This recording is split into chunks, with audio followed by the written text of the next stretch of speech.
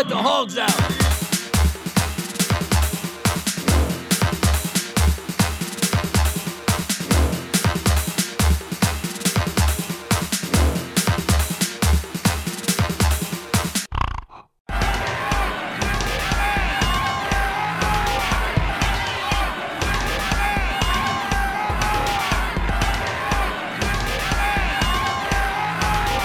Welcome to Hog Planet, where we weigh, tag, and grade all of the hogs, the gluttonous people in politics and culture. And as always, this is Dan Spaventa at Spaventacular on Twitter and Instagram. I'm actually using Instagram now, which I hated until like 3 weeks ago. And I'm joined, as always, by my good friend Sam Lewis. Sam, how are you? I'm doing all right. Enjoying the return of another Hog Planet episode. And I think today we're planning to revel in some cancellations as well as other current events. Yes, and joining us today is a man who, honestly, the second I thought about having him on the show, I was like, oh yeah, this is going to be perfect. Ian Miller, an old friend of mine from college, an artist, a fashion guru. He's got the coolest haircut I've ever seen.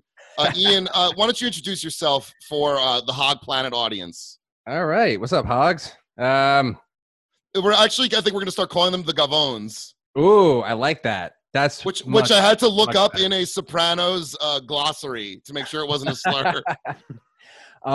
So yeah, my name is Ian Miller. I'm just a light-skinned brown guy living in the suburbs, you know? Yeah, where are you living now, Ian? I am in Rockland County, just outside the city, the great Big Apple, you know. Not to be weird, but is it like all white there? Do you know what I mean? The neighborhood that I used to live in, not so much. The neighborhood that I currently live in, definitely more so. But I can. These white people are fine. Yeah, and you know, hey, we're Sam and I are white people. We're Jews. You know, we accept that. You know, hey, listen, Jews, not white people. Don't let that. Let's not talk about like. Thank you. Thank you. You're Jewish. I mean, Nazi flag at a Bernie rally, not exactly. just white people. Anyway, Ian, off the top, I mean, we're going to talk about like some cancellations that have occurred since the George Floyd and Breonna Taylor murders. Absolutely. Do you think cancel culture is like a real thing? Because I go back and forth. Like it is and it isn't. So what's your take on the cancel culture discourse? Because it can get pretty stupid sometimes. It can, yeah. And I think that it can kind of happen too fast, which is why it often comes across as stupid, right? Like someone says something that someone else who has equal clout does not like. They out them to their fan base, and then that person who said or did some problematic shit swings like 180 the opposite direction at the drop of a dime. And it's kind of like, are you learning anything from anything? Is this just like, I'm trying to get as many people back on my side in like a capitalist sense. I want to just like be the man that people listen to, buy things from, et cetera, et cetera. You know. So I think an example of that, like that I remember, was Barbara Ehrenreich, who's like one of the great like lefty writers. She made like a bad joke about Maria Kondo in a tweet and was getting like dragged. Like this was like 2 years ago or something, but I just remember this reminded me of that. And like as if she didn't like work her whole life to like write books like Nickel and Dimed and her new book about how the healthcare system is, you know, fucking over old people for money. You know, to just like throw her out because of that, it's a little ridiculous, especially when it's from a bunch of like guys who still post guillotine images on Twitter, you know? Yeah, I agree. I think that it's things like that. Nothing really marinates anymore. No.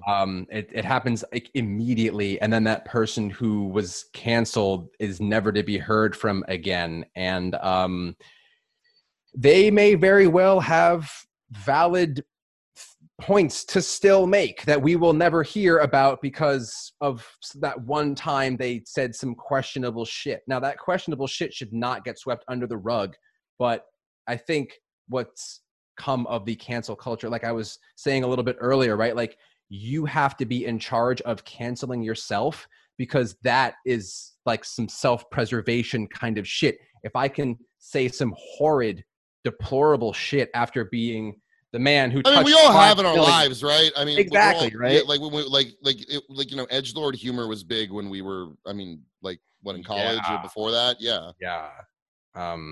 People who are still clinging to that, they really found that to be like, this is who I am.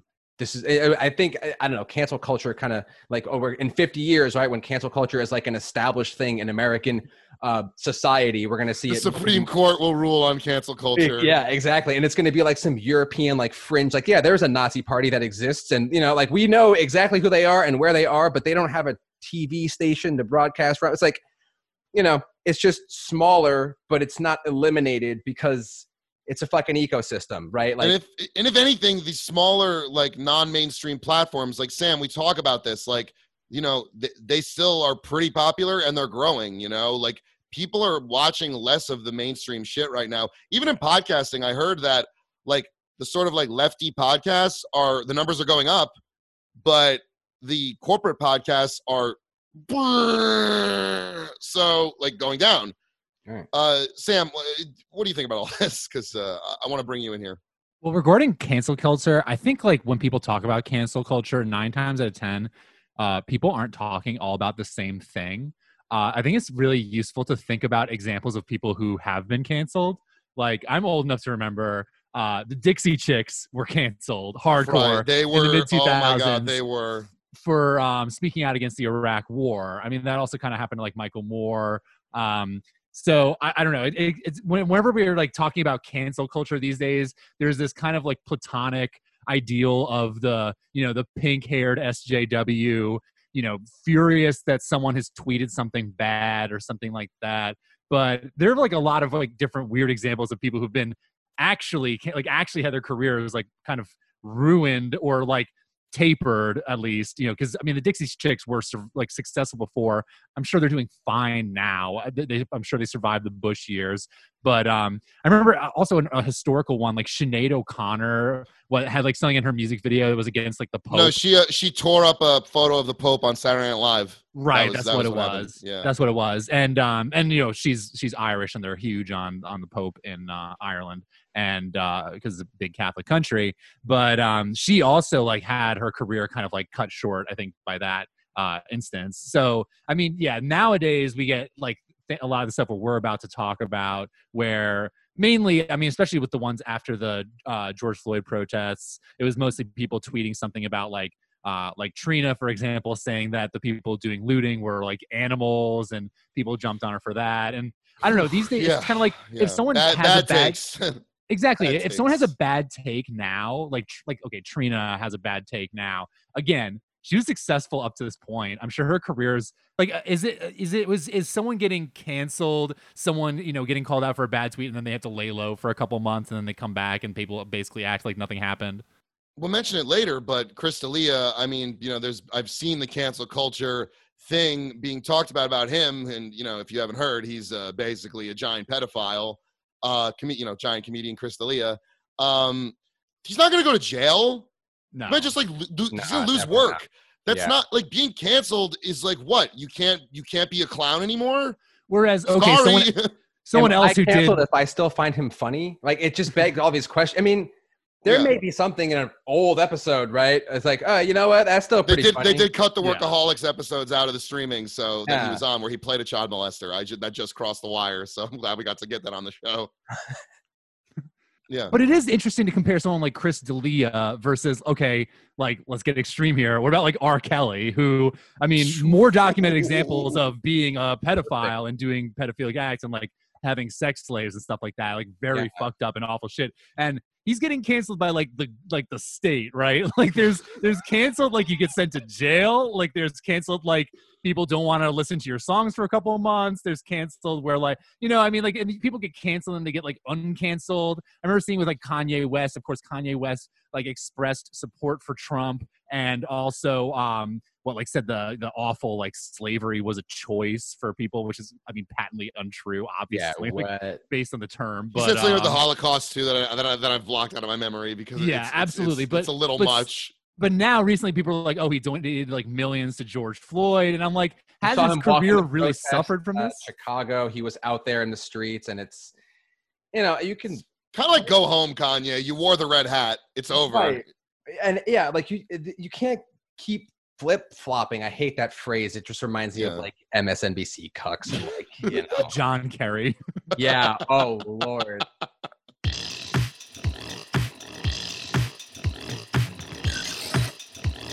It's too easy to fly from 100% back to 0%, back to 100%. And yeah, okay, Kanye says some fucked up, insensitive shit, and then he gets canceled. And then he shows up protesting out in the streets in Chicago for the George Floyd and Breonna Taylor murders. And now he's uncanceled. And at some point he might say some weird, robots should take us over. And it's like, if something's going to happen in the near future where someone's going to say something, and it's like, can we just understand that, like, okay, there's this guy, and yeah, he's done some good shit. Yeah, he's done some bad shit, and he's just this guy.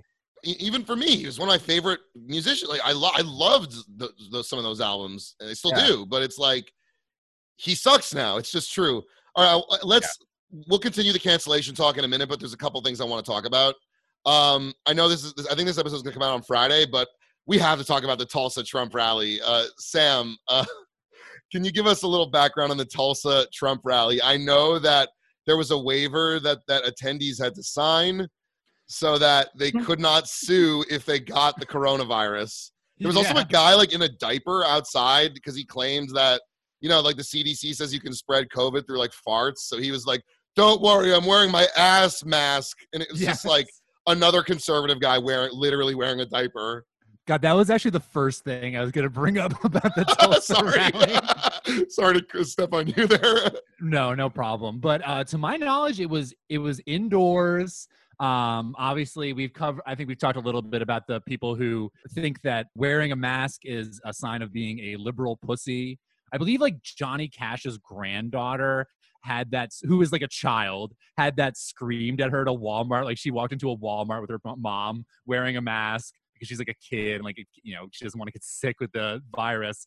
And someone called her a liberal pussy, which is amazing. But it's funny because in a lot of places you would get yelled at for not wearing it. So it's like this country is just so weird. No, definitely. Like, I don't know, living in DC, like it doesn't take long to drive into Virginia to get to some, pretty rural areas. And but you never, like some places enforce the grocery stores, you have to wear a mask and they have all the stuff up. It's hard to tell if you've driven far enough outside of DC to get yelled at for wearing the mask or for not wearing the mask. But of course, so like I said, it's become this big flashpoint for conservatives, become this like big, freedom thing for them. And so to my knowledge, it was indoors. It was like over 10,000 people and barely any masks. I saw some clips. Yep.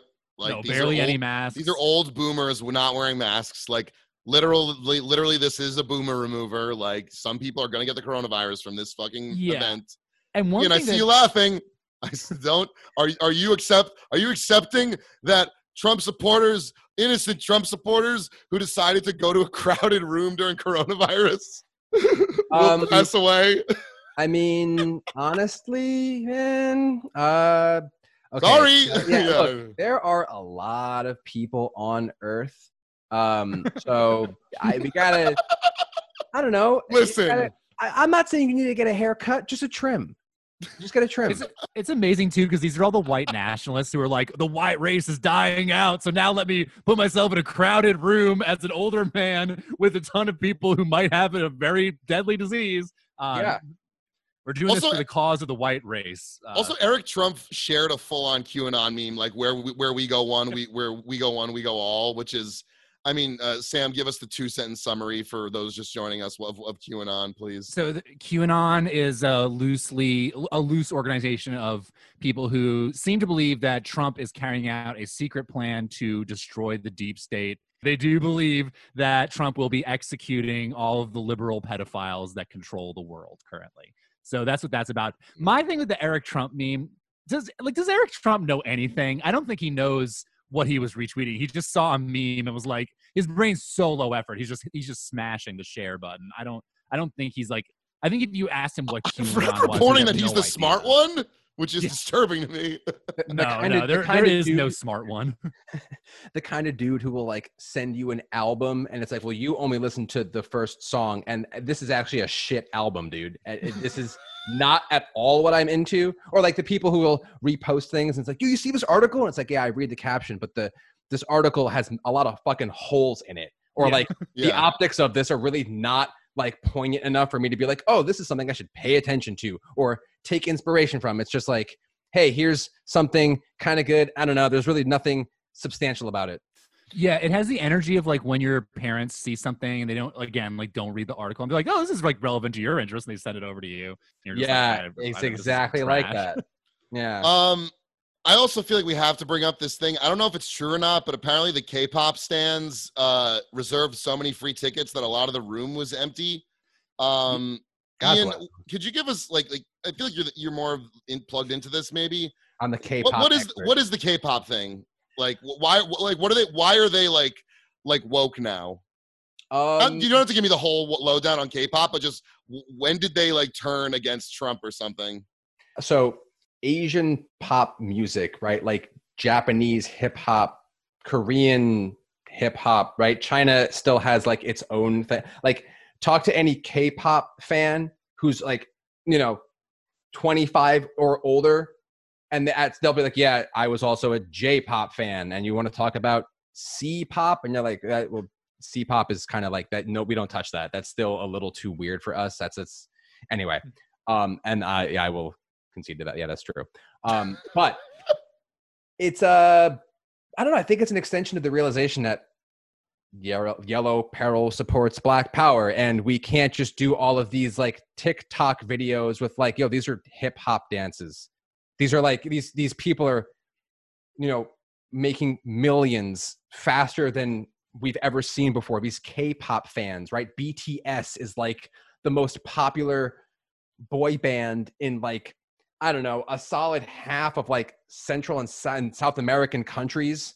Like we're no longer interested in American hip hop. We've got like this other lens to experience that through.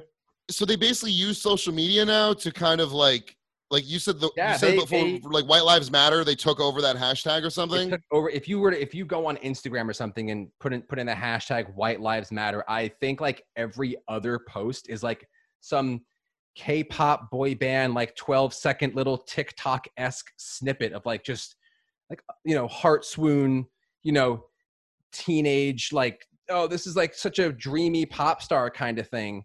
I just to fuck with people. It's working, I guess. Yeah. I fuck with it. Seems to be. It's great. Yeah. Yeah, I've heard they also organize people to donate to like Black Lives Matter and raise a ton of money through that because there's just so many people who are, I don't know, obsessed with this like K-pop stan culture, even outside of Korea. I mean, obviously. they're good. They dance really good. I mean, there's definitely cool, like a colorism issue that like every single fucking nation has one to some degree, but like everyone kind of understands like, all right, guys, like these are like Black inspired dance moves, like we can't just like not give a fuck at all about what's happening because it's trickle down, right? Like we're big K-pop fans and we need Beyonce and Rihanna to stay alive. So like we're not ever going to be into that the way that we maybe should be. But 3 years down the road, they're going to see some shit that like was directly inspired by some Beyonce or Rihanna thing. And it's like, well, that's why we needed them to be alive 3 years ago so we can get it now. And it's, understanding relativity. So it seems like that scene is at least in the right place in terms of like American politics, I guess. I don't know. I don't really care if they support like, sharding Joe Biden, but I think that they're kind of on the whole doing good work. What about the Trump glass of water thing? And that's the last thing I want to touch on in the Tulsa rally. So Ian and I watched it right before this. Sam, have you seen it? No, I have not seen this video. Ian, can you describe just what we saw with the glass of water thing? I was really reading I was reading the captions. I'm gonna punch that in. Yeah, I'm gonna. Pull that up. So he looks very moist. He looks very like weak. Like this is like the right wing like alpha king, and he's like just. I mean, he looks shaky and like he does. You know, people always said like, "Oh, Trump, you know, say what you want, but he's really strong and has so much endurance." Like, no, I think he just does a lot of amphetamines and looks like shit. You know. Yeah, going back to KFC being his favorite food. I mean, it's actually, you know, it's funny. I like that YouTube can't get the closed captioning right. I mean, they never do. He takes a small sip and he tosses the water away. Like, I don't need this shit. I'm stronger than water. What, dude? What the? He literally like is cheered by these pathetic boomers for drinking water.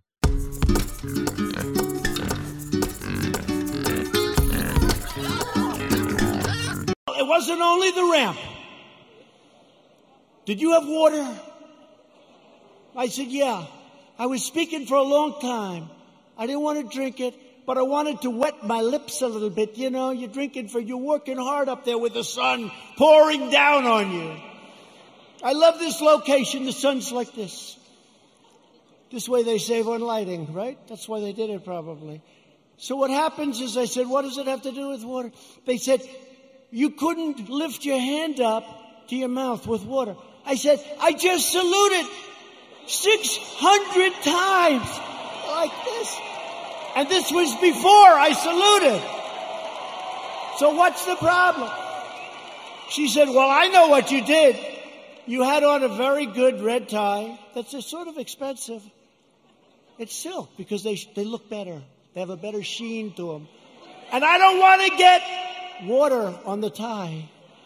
And I don't want to drink much. So I lifted up the water. I see we have a little glass of water. Where the hell did this water come from? Right? Where did it come from? And I looked down on my tie because I've done it. I've taken water and it spills down into your tie. It doesn't look good for a long time. And frankly, the tie is never the same. So I put it up to my lip and then I say, because I don't want it, just in case. And they gave me another disease. They gave me another disease.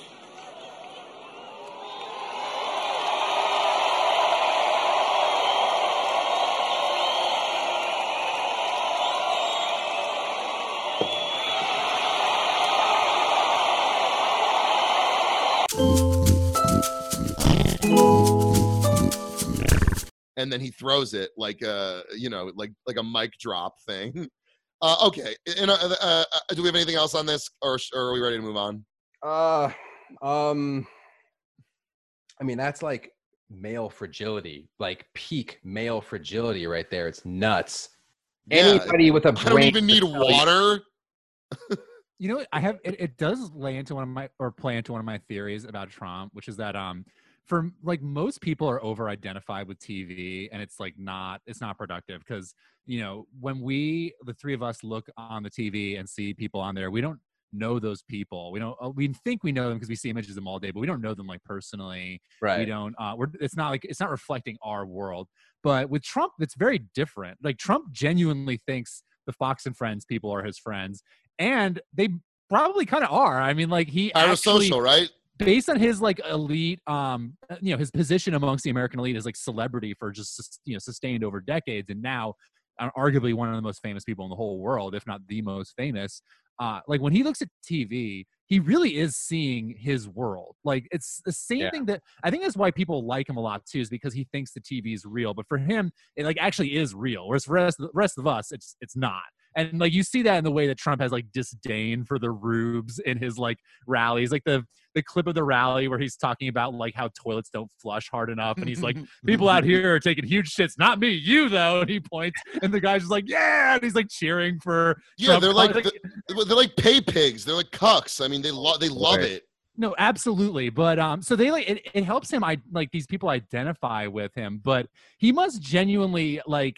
When he sees images on TV where people are like making fun of it, it's like it hits him harder than it hits like us. If we were to do that, we'd be like, oh no, that's just like one random clip of me. But for Trump, I think he does think that like the way he's portrayed on TV is his real life, and that like his waking life, like what he experiences daily, is just like something that he has to do to, you know, feed his real life persona, which is what is on the TV. I don't know. Yeah, it's like bizarro Superman equivalent of like the notion of social transparency.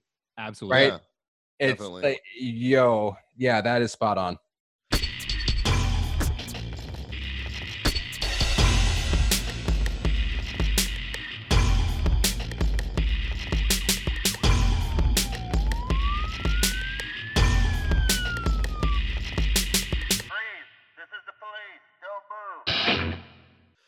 All right, so let's move on to the issue that Sam and I talked about this a little bit on our last live stream. I think we're going to live stream every Friday, so on Instagram. So that'll be something to check out if you're into the show. Although if this episode's coming out on Friday, then it's not. Oh yeah, yeah. So tell watch. them. Yeah, so maybe watch. Well, watch for the us Friday today. after. Yeah. Yeah. Okay, fine. The co-opting of these protests. I mean, it's happened. I was at the first protest at the Barclays Center. The cops were ready to. I mean, I saw peaceful people get pepper sprayed. I saw everything. Like, I have videos of stuff that I will not post. I was there handing out rubber gloves to old people. I have seen what the NYPD is willing to do and how much contempt they have for the citizens. Sam as well. We both did solo episodes on these protests, these like literal like radical actions that were going on in our cities. Sam, tell me about the co-opting of these protests and how counter-revolutionary they can be. Yeah, definitely. There's so I to set up the timeline, I'm like covering like a 2-week period from, I guess, the start of the George Floyd protest, or the George Floyd, Breonna Taylor, everyone else who's been murdered by the police over time, like this, explosion of rage, really. And the first few days of the protest, I believe it was like Friday and a Saturday that I went to the first protest in DC. There was a different tone there than any that I'd been to in DC prior. I've been to Black Lives Matter rallies in DC, as well as other protests and even counter protests. And they didn't have, there are a lot of protests in DC. It's not illegal to like stop traffic. They don't enforce permit rules or anything like that. And people assume that, there are a lot of people who demonstrate in DC. You can basically see a different person demonstrating or a different group demonstrating on like the White House North Lawn, any given day, or at least it was the way up to that point, because the change in the tone and the move towards being much more aggressive, much more antagonistic towards individual police members, like people calling out individual police officers who were like holding lines or defending property. The second day of the protest I went to, there were a bunch of Secret Service cars that had all been smashed up, and people were just kind of like wantonly destroying. Like, there were actual clashes. Destruction of like government property. Big time, yeah. And there was and there was like the treasury was vandalized, and like people broke windows. There were a lot of things that like had been spray painted, and there was some looting in like downtown DC, which you can like, looting is a complex topic, but downtown DC is basically an open air mall with like some government buildings around it. Like, nobody lives down there. It's basically a victimless crime. Every one of the companies, like I saw them blocking off traffic recently to like fix the men's warehouse next to my office, and I was just like, this is fine. I don't weep any tears. Who needs like, a suit right now? I know. I haven't worn any work clothes in ages, but either way, like I said, there was a lot of destruction of property, clashes with cops, antagonism of cops. I mean, people took. One of the days I was there, people took the entire Beltway, like this stop traffic on the highway with like, there was no plan to do so. It was like totally spontaneous, very different from like ones I'd been to before. But around that time, I literally got married and then went on my honeymoon and came back. And like after, in that period, I think that there was a big shift. I remember I live near DuPont Circle in Washington, D.C., and there are a lot of demonstrations that gather there. I remember being there one day and seeing a cop handing out pride bracelets, and he was like petting people's dogs, and people were like, number one, you think it's the CIA or something? Honestly, you think it's the CIA or something? Honestly. Possibly. I mean, it's possible. Yeah. It is DC. That was the thing that was crazy about DC, is that we had so many weird paramilitaries and stuff around, like people wearing like all black with like no badge number. You ask them who they work for, and they're like Department of Homeland Security or like Department of Justice. And then like the National Guard had military grade stuff out in the streets, which was, I don't know, definitely pretty unnerving. But yeah, it was, like I said, the first few days were really contentious. Like, there were a lot of like stories. There's a story of like 70 people who got kettled in my neighborhood as well. And this one resident of DuPont Circle like opened his house up to like 70 protesters, and they all ran in, and he basically kept the cops from coming in onto his private property and like arresting all those people. But cops were trying to kettle people by like trapping people who were like leaving the downtown area. Of course, and kettling, of course, is like pushing people close together and kind of like enclosing them like cattle. Right, and that lets the police arrest them as well. And I was kettled as well in Barclays Center, but I slipped out before they started pepper spraying. So fish in a barrel kind of shit.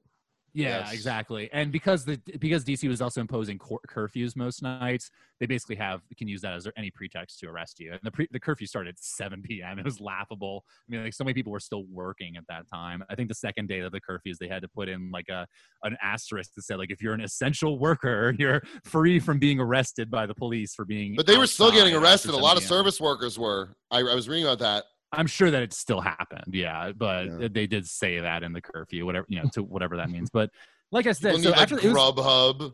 Yeah, you have to wear your Wendy's visor for the rest of your life. exactly. The Wendy's exactly. advisor is like the PVA card. Anyway, Yeah. sorry. So Sam, yeah, I guess what I was wondering is like, yeah, how can these protests become counter-revolutionary and counterproductive? I mean, one thing that we saw was, and this is being copied in cities around the country, is that Muriel Bowser, the mayor of DC, who has very much cartoon Bowser. villain name. Yeah, literally Bowser. She's not the only Bowser I know either. It's a common name around here. But Jeez. either way, she had commissioned this like big mural in the street. The portion of 16th Street that like basically leads right to the White House. The portion right by the White House is now known as Black Lives Matter Plaza. This is not the first time DC's done this. I'm not far from Jamal Khashoggi Way. It's like there's some other All right. ones where they've named him after political, even just political phrases now, I guess. But they had.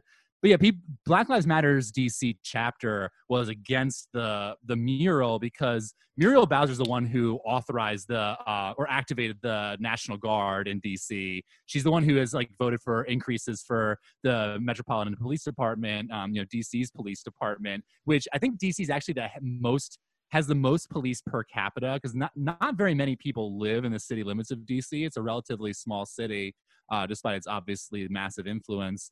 And so the number of it's actually higher than New York, which was surprising to me because New York I know has like one of the biggest police forces in like the country. But there are actually more police per capita in DC than any other city in the U.S. So yeah, it was really contrary to her actions. It was clearly just very performative, and it turned a lot of people off. But I'd say for as many people who were turned off, there are like 5 times as many people who are just like, actually like protesting is about kneeling with the cops and like doing the Harlem Shake, and that's fine. And going like, I know you're not one of the bad ones. Yeah, exactly. And it's like they're not doing that, but like it's the same effect. It's literally like when you like defend the cops, you are like saying basically like Black lives don't matter, even if like you're talking about a black cop. I'm sorry, like you are literally against the cause if you do that. I don't know. I saw some sort of reposted snippet from I don't know. It was a New York news network of some sort, probably public. And they had a pretty large group of all, Black, Latin cops, mostly men, a few women in there, ranging skin tones. And this woman, this older white lady, I can't remember the name of the host or the specific show that this is from, but they're talking about how horrid they always feel and how uncomfortable it is to do what they do on a daily basis. But it's sort of like this was back then and still sort of is for a lot of people the easy way out. And I think that kind of illustrates like the very, going back to the recent Dave Chappelle special, right? Yes. Going back, it's sort of illustrating the difference between like, what does it mean to be like a member of the armed forces, the Army, the Navy, the military? You go overseas and you defend this country I'm defending American citizens from acts of terror versus a domestic, like a police officer. Like, what are you for? What's the whole, it's just a get out of jail free card by replacing yourself with someone who looks just like you. Exactly. It's like They were just following orders, right? Yeah. That's what they said about the Nazis. Anyway, I think we got that. Ian, what's just, on that topic, what's it like being in the suburbs right now while all this shit is going on? Are there protests near you? Like any? Like what's going on? Near me, not really. I live in Rockland County. There have been a couple of protests in town, city, whatever, somewhere in between, called Nyack. Nyack is probably one of the most progressive places in Rockland County.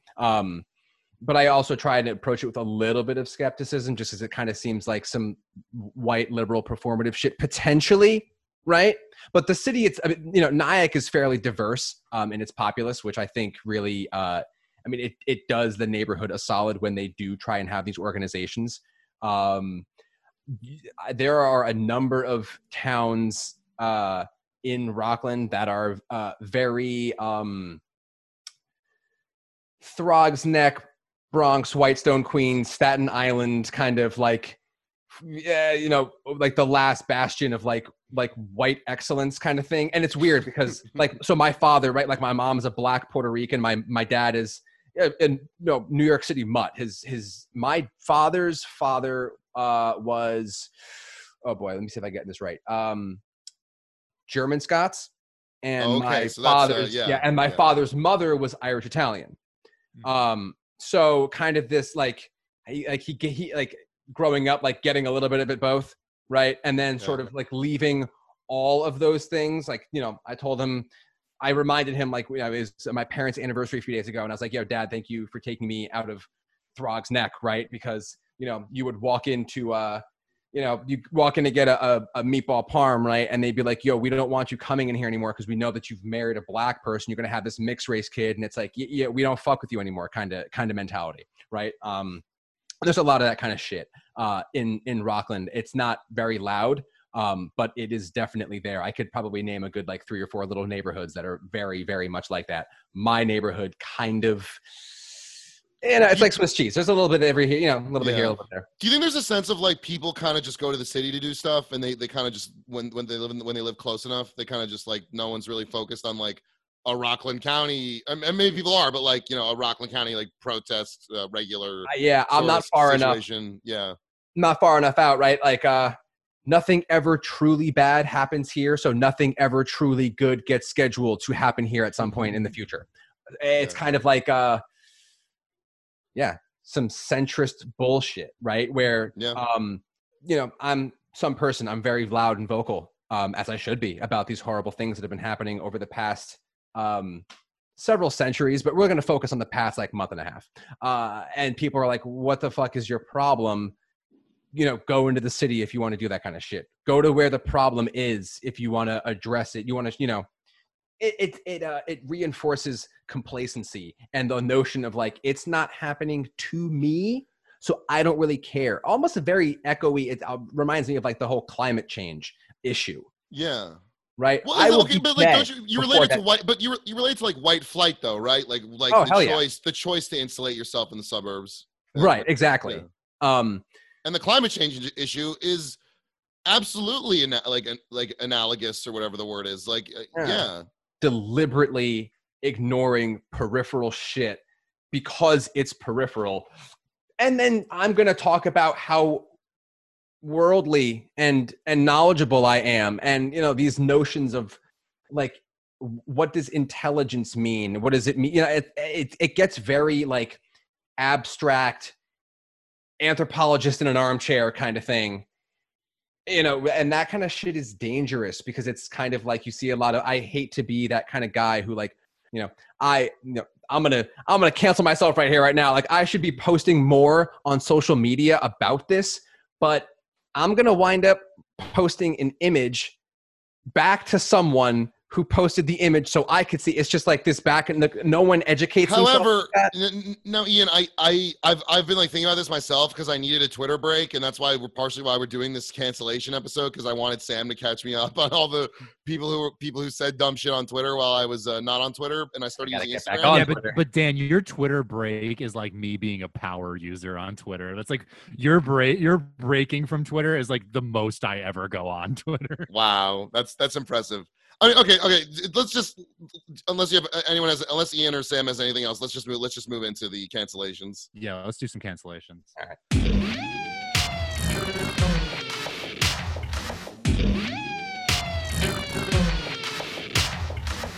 All right, let's not try to spend too much time on each individual one, just as much time as each deserves. Sam, I'm going to let you lead us through this, and then Ian will provide some as well Sure. at the end.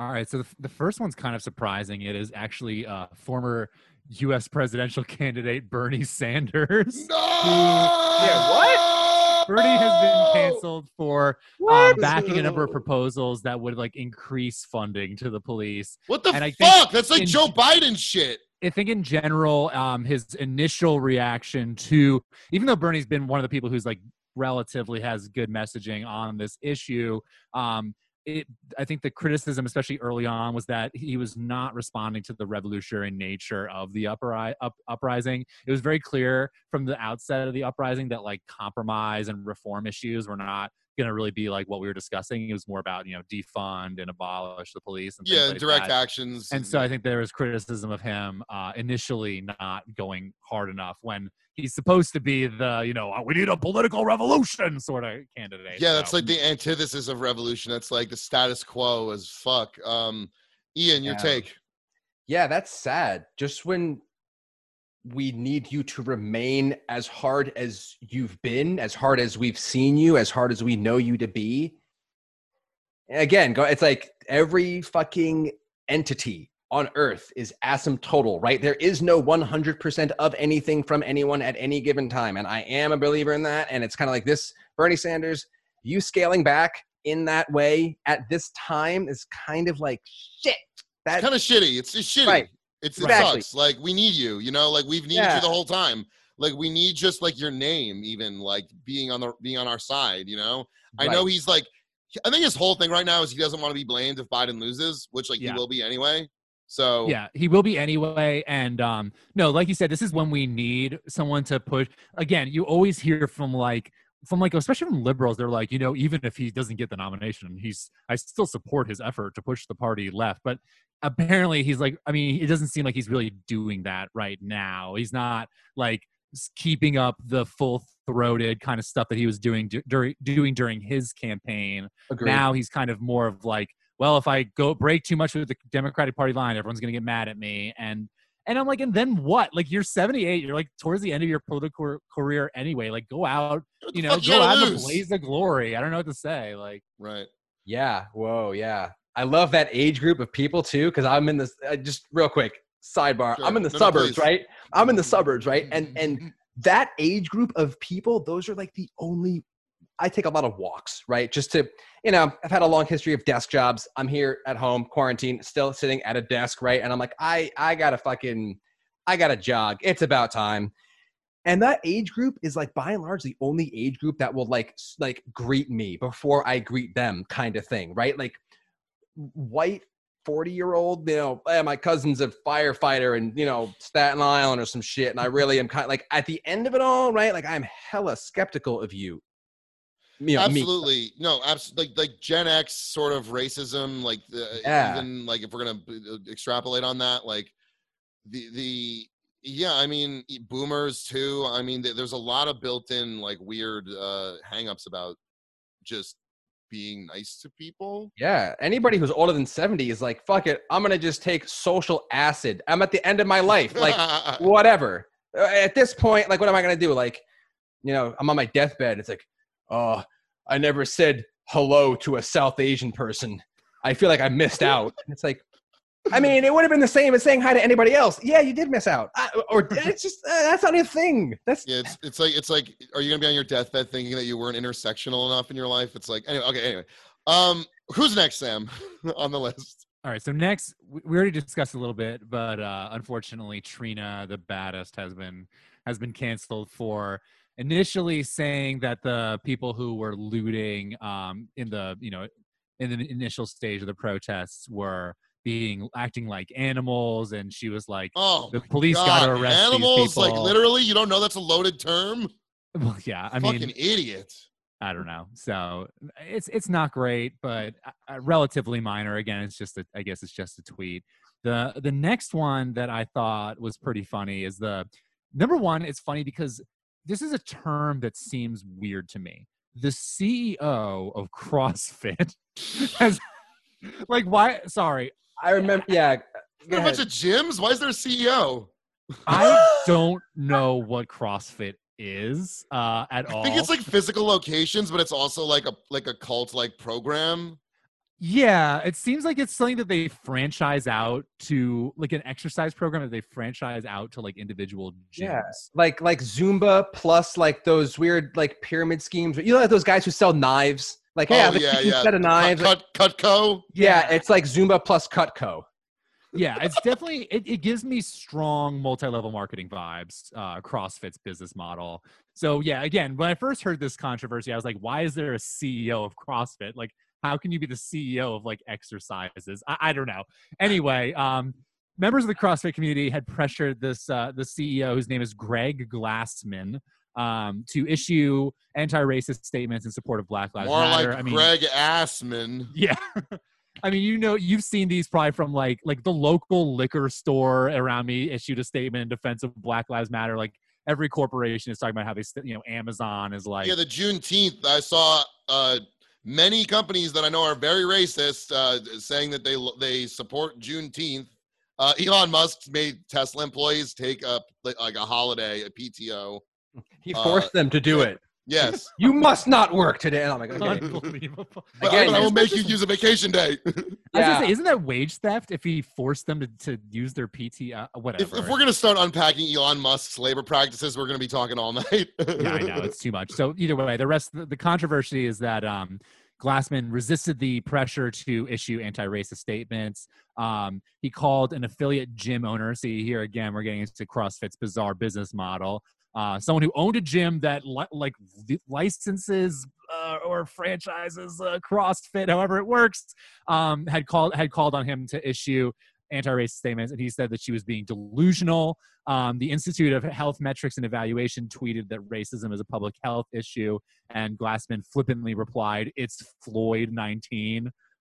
Which is, I don't know what he even means there, but it's not great. You're talking about like a man who was brutally murdered at the hands of the state, asphyxiated by the cops for. I mean, like, it's how could you see that and be like, oh, that's a normal status quo? We should just like not say shit. Right, and so this also prompted people from like CrossFitters to talk about their experiences as people of color in CrossFit spaces. How people who were lower in the organization would be racist to them, and then upper levels of management wouldn't discipline those people when customers brought the complaints up. So yeah, Greg Glassman is canceled and canceled for existing as the CrossFit CEO. It's a cursed title if there ever was one. So I gotta ask, this next one is interesting to me because I always heard of this website, but I never looked at their content. Like, Ian, do you know anything about Bon Appetit? I do a little bit. Like food journalism, sort of. Whatever that means. Is it just recipes? Like, what are they like? Restaurants? Like, what are they like? Is it like Bourdain? Like, what do they do? It's a little bit of both. Trendy new recipes to try. Like don't get me started on like trendy foods, right? Like avocado toast. I mean, think about like even fucking 5 years ago where literally everything was like bacon everything. Ugh, the little anthropomorphic bacon with like he's got arms and legs and a mustache. No, dude, like Ron Swanson was like the bacon TV character. Yeah, exactly. And now it's like, again, liberalism, right? Like swing 180 degrees in the opposite direction, and then all of a sudden everyone wants avocado toast. And it's just like, so yeah, it's like that plus like actual like legitimate, like here's some recipes and interviews from famous chefs and this and that and the third, just like food stuff. My take on Bon Appetit is that it's the poor man's Serious Eats. Like Serious Eats has really good recipes and like videos, and like Bon Appetit is like, check out this new way that you didn't think of to peel garlic or something And like. to clarify, Sam was a former chef, so he has an authority on this.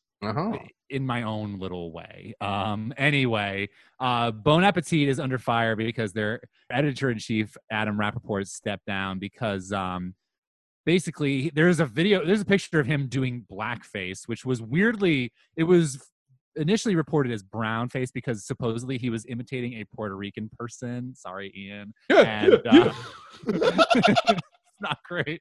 But I wonder if he did it better than me. I'm gonna go out and say no because no, I think the caption on the Instagram post. Do we have the photo? Is the photo circulating? I love it. No, the photo it has circulated. Okay, I'll look it up later. But yeah, I'm just curious if it's yeah. Like, no, it is. It is like the worst kind of like minstrel, like Sambo sort of makeup. It's. I mean, you'd have to like. I just saw it as blackface, and then he's like, no, I'm being Puerto Rican. It's fine. And well, anyway. I'm glad you know. Hey, black is Puerto Rican, right? Like, hey, well, thanks for that, but fuck you too, dude. Yeah, I was gonna say, I was like, yes, the two very distinct and different races, black and Puerto Rican. There are no black Puerto Ricans, so it couldn't have possibly been anti-black racism. But this is the editor-in-chief. He's like the head honcho, big time. And there was also some women of color at the organization spoke up. Specifically, this woman Sola L. Wiley. I'm probably pronouncing that wrong. Sorry, but she came forward and said she was not paid for her video appearances. She said she felt like she was trotted out as a kind of a brown prop to, lend some authenticity to whatever, shitty recipe videos that Bon Appetit did. I mean, like I said, Bon Appetit is really like, it's the poor man's Serious Eats, and all their videos are really basic. And it's sort of like a glorified or more respectable version of like, those like tasty gifts where they teach you how to make like you're like it's like they show the someone measuring out all the things, and it like goes so quickly that there's no way you could possibly follow it as like a real recipe, but it's supposed to like show you how to make bacon wrapped avocado bombs or something, some god awful concoction. But that's basically what Bon Appetit was doing. It's just like more respectable versions of this. And I don't know, but either way, it drove a lot of traffic. There's a lot of, I'm sure these videos made them a lot of money. And apparently the white people who acted in these videos would get paid extra, whereas Sola was not paid extra. And so she came forward and became like a vocal opponent of like what was going on at Bon Appetit. So this led, literally their editor-in-chief to step down. I don't know. I find that kind of stuff inspiring because media companies generally treat people of color like shit. Especially like these very digital companies, like their leadership is nearly always all white. They're like, if they're big enough to have a corporate board, it's all white. Like it's inspiring to see someone stand up for themselves like that when they've been like fucked over for so long. It's like the Reformation shit, right? Where it's like, okay, you can have this like it girl brand, everybody in the fucking world wants to look like this, or whatever, Gigi Hadid kind of sort of stuff, and not a single influencer on their payroll was a woman of color. But everything nowadays is inspired by and then diluted, whitewashed, and sort of like regurgitated. No one wants to talk about like the very rich and like culturally specific histories of things. The same kind of conversation, honestly, has been happening in electronic music for like decades, like black Detroit techno from like 90, 92, 94, 96, political people who are like trying to express themselves artistically about like, this is a fucked up world we live in. But you think about techno and you think about like, white, soulless, Berlin techno. Like that's like when people think about that word, it kind of is more like, thump, thump, thump, thump, thump. I'm thinking about some crazy dude in like The Hague on like drugs I can't even fucking get my hands on, listening to techno. Yeah, like Aphex Twin or something like that. Right, exactly. Along those lines of like, this is like superseded like a black art form and like emotion in general. It's just like this weird heady thing that's it's not good. I mean, it's a fucking chlorine pool is what it is.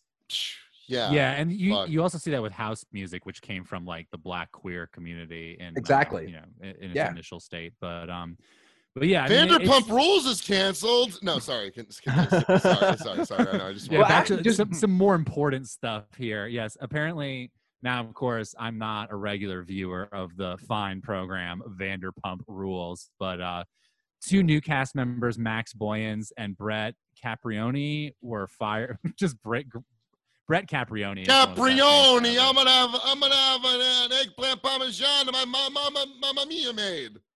Yeah, this guy's clearly a Gavone and not in like the cool way like we're using it to mean, No. hog planet heads. But they were fired for racist tweets that featured the N-word. Not great. And Wait, it said the N-word in the tweets big in time. 2020? Both of I hate them. that It shit. was- You type it. Jesus It was in like Christ. 2011. It was from like 10 years ago, but like, it's 2011. not an excuse. But It's not an no, excuse. it was bad back then. We knew it was bad back then. Yeah, Ah. nothing it's like if you- changed recently. Like, It's like if you say it, you say it. It came out. You said it. You said If it. you type it, it's like there's said that it. split second, like right before, like I'm rereading it as I'm about to hit send, and you don't think at all. Maybe I should not. I've at some point you're in a frenzy. You hit enter a little too fast. Okay, I get it. But there are also like delete. But I mean, I don't know. You let it sit there and fester. Like, oh, let me just sit this. Like, it's up there for a minute. Like that's all it takes, man. Just I don't know. No one wants to self-correct, and it's like No. this is the era where it's like, yo, hard stop. Like you must do that now. Now, Ian, the next one, you had said that you had some notes on Refinery 29. What the hell happened there? Or what is it? Real- It's like a women's like writing site, right? Yeah, it's like a fashion journalism, but also a platform for brands to showcase their work, indie brands. And then also it's like we're gonna talk about like current events of popular famous brands. It's sort of like the same sort of fan base as Reformation, the same kind of like eco-friendly, just like liberal. It's all fun, we want to like spread the love, but we don't want to think about like the literal blood, sweat, and tears that goes into like the spreading of that love. We just want the nice end product kind of thing. Yeah, a lot of that kind of stuff. I mean, it's weird because it's all sort of tied to like non-mainstream fashion and the whole like second-hand market, which has become co-opted into this first-hand market kind of thing now. You buy stuff at Goodwill, and it's like I'm paying like $24.99 for these used Adidas sneakers. They know what they've become. I don't really blame them, but at the same time, the people who 10 years ago could only afford to shop at Goodwill can no longer afford to shop anywhere, because the last place is like, okay, well, at least H&M is cheaper than Goodwill, but now H&M has been canceled because the same people who supported Refinery 29 and Reformation and all these like It Girl eco-friendly brands have shut those things down. And it's like you can't keep habitually pushing these economically disenfranchised people, mostly who are of color, out of the picture entirely. It's not like you're going to be left with nothing. yeah, another thing on Refinery 29 is that it is owned by Vice Media, so Ooh. it kind of gives you a little bit of the idea of like what its vibe is. It's very online media, and like you were saying earlier, like heavily kind of like monetized, like Super commodified. concerned with the optics and not at all concerned with like the actual process behind like this when we leave your factory, like what the fuck's gonna go down, or your design showcase Right. studio, right? But then Exactly. the cancellation is that we're going to talk about is related to workers being treated like shit, right? Yeah, the top editor and co-founder Christine Barbarich stepped down because women of color and Black employees and some freelancers as well had gone on social media and talked about stories of discrimination while they were working for Refinery 29. A lot of people talking about being passed up for promotions, being underpaid, which if you know anything about Vice, checks out. Vice was famous for its 20-20-20 rule, where it was like make people work, hire 20-year-olds, make them work 20 hours a week and pay them like $20,000 a year. That's like nasty. I never even heard of that before. And I thought I knew everything about like Vice's terrible labor practices. That's like fucking evil.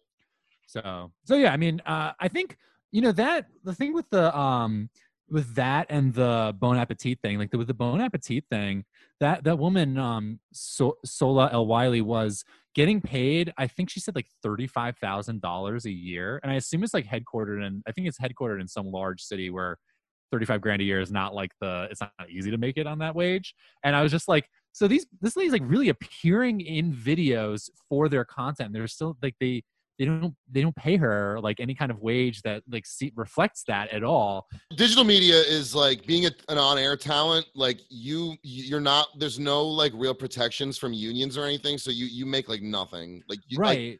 Like exposure. I'm happy to do it, but like, here's something. I've made like a dozen commercials that have aired on Sirius with my voice, and I've never been paid for a single thing.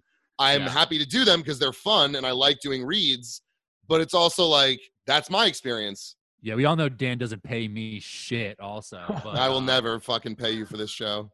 Anyway, no, I think it's interesting because we're seeing at this time race becoming a kind of a really good focal-ish point for surrounding issues where like, in the ways that race is codified, and racism specifically is codified in our economy, we're seeing that like it's becoming this like focal point for labor issues. I mean, these like the last few we talked about have been labor issues. It's been people not getting paid enough, which I mean, it transcends race, but it is also racialized.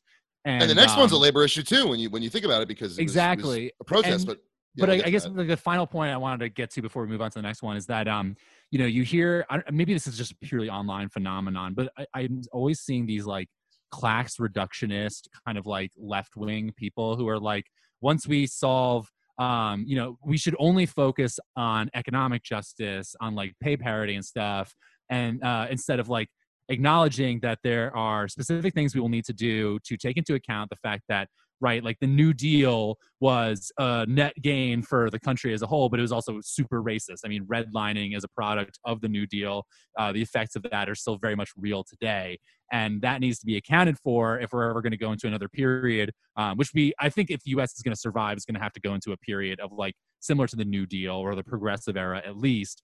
But both those eras were, early 20th century in the United States, like deeply racist. Honestly, like the height of xenophobia and probably anti-Black racism were back then. And, this is when the Klan like marches through DC. So I think this is like a huge own on the class reductionists, like leftists who are like, oh, we just need to address economic issues. Any focus on identity politics is, going to hurt the cause of like socialism or economic justice. And I'm just like, no, it's literally like people are like, there are uprisings in every state in the country based on the issue of race. Like these issues, these are labor issues, but they're able to get mainstream attention and be brought to the forefront of the discussion by the fact that they are racialized. Like it's just like you couldn't ask for a better illustration of like how it is an effective way to talk about these economic issues, which are racialized.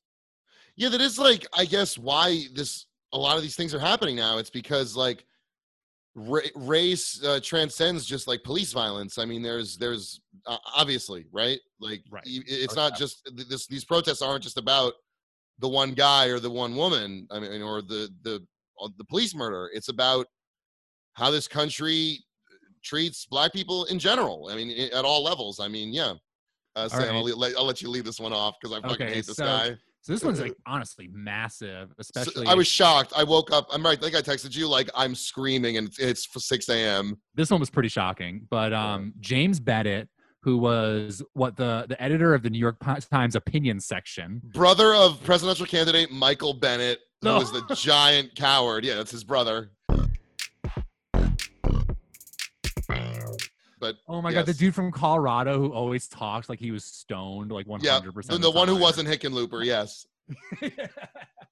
But yeah, James Bennett, I mean, he's assembled like the rogues gallery of like horrible opinion columnists. I mean, you have Barry Weiss, you have David Brooks, you have Brett Stevens, you have people who just write drivel at the biggest newspaper in the world and get paid so much money to do it.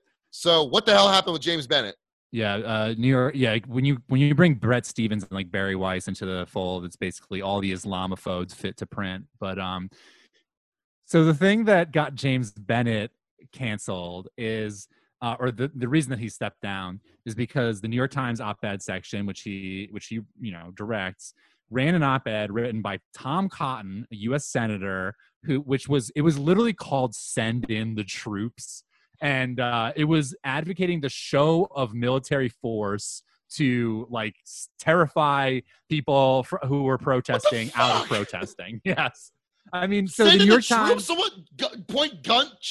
He wants just mass murder. Like, is that what he wants? So one of the people who's on this list, who again is someone you and I expect to see on this list, defended the op-ed, saying that Tom Cotton was not calling for the troops to be let loose on the people of like major American cities, but that they were actually supposed to just do a show of force to scare everybody away, not taking into account like when troops, I mean, that's what the cops do every day. They do show of force and it results in people. And that's what they killed. have been doing. The Right. guy in Buffalo getting knocked down and cracking his skull. I mean, like there's so many examples of shows of force.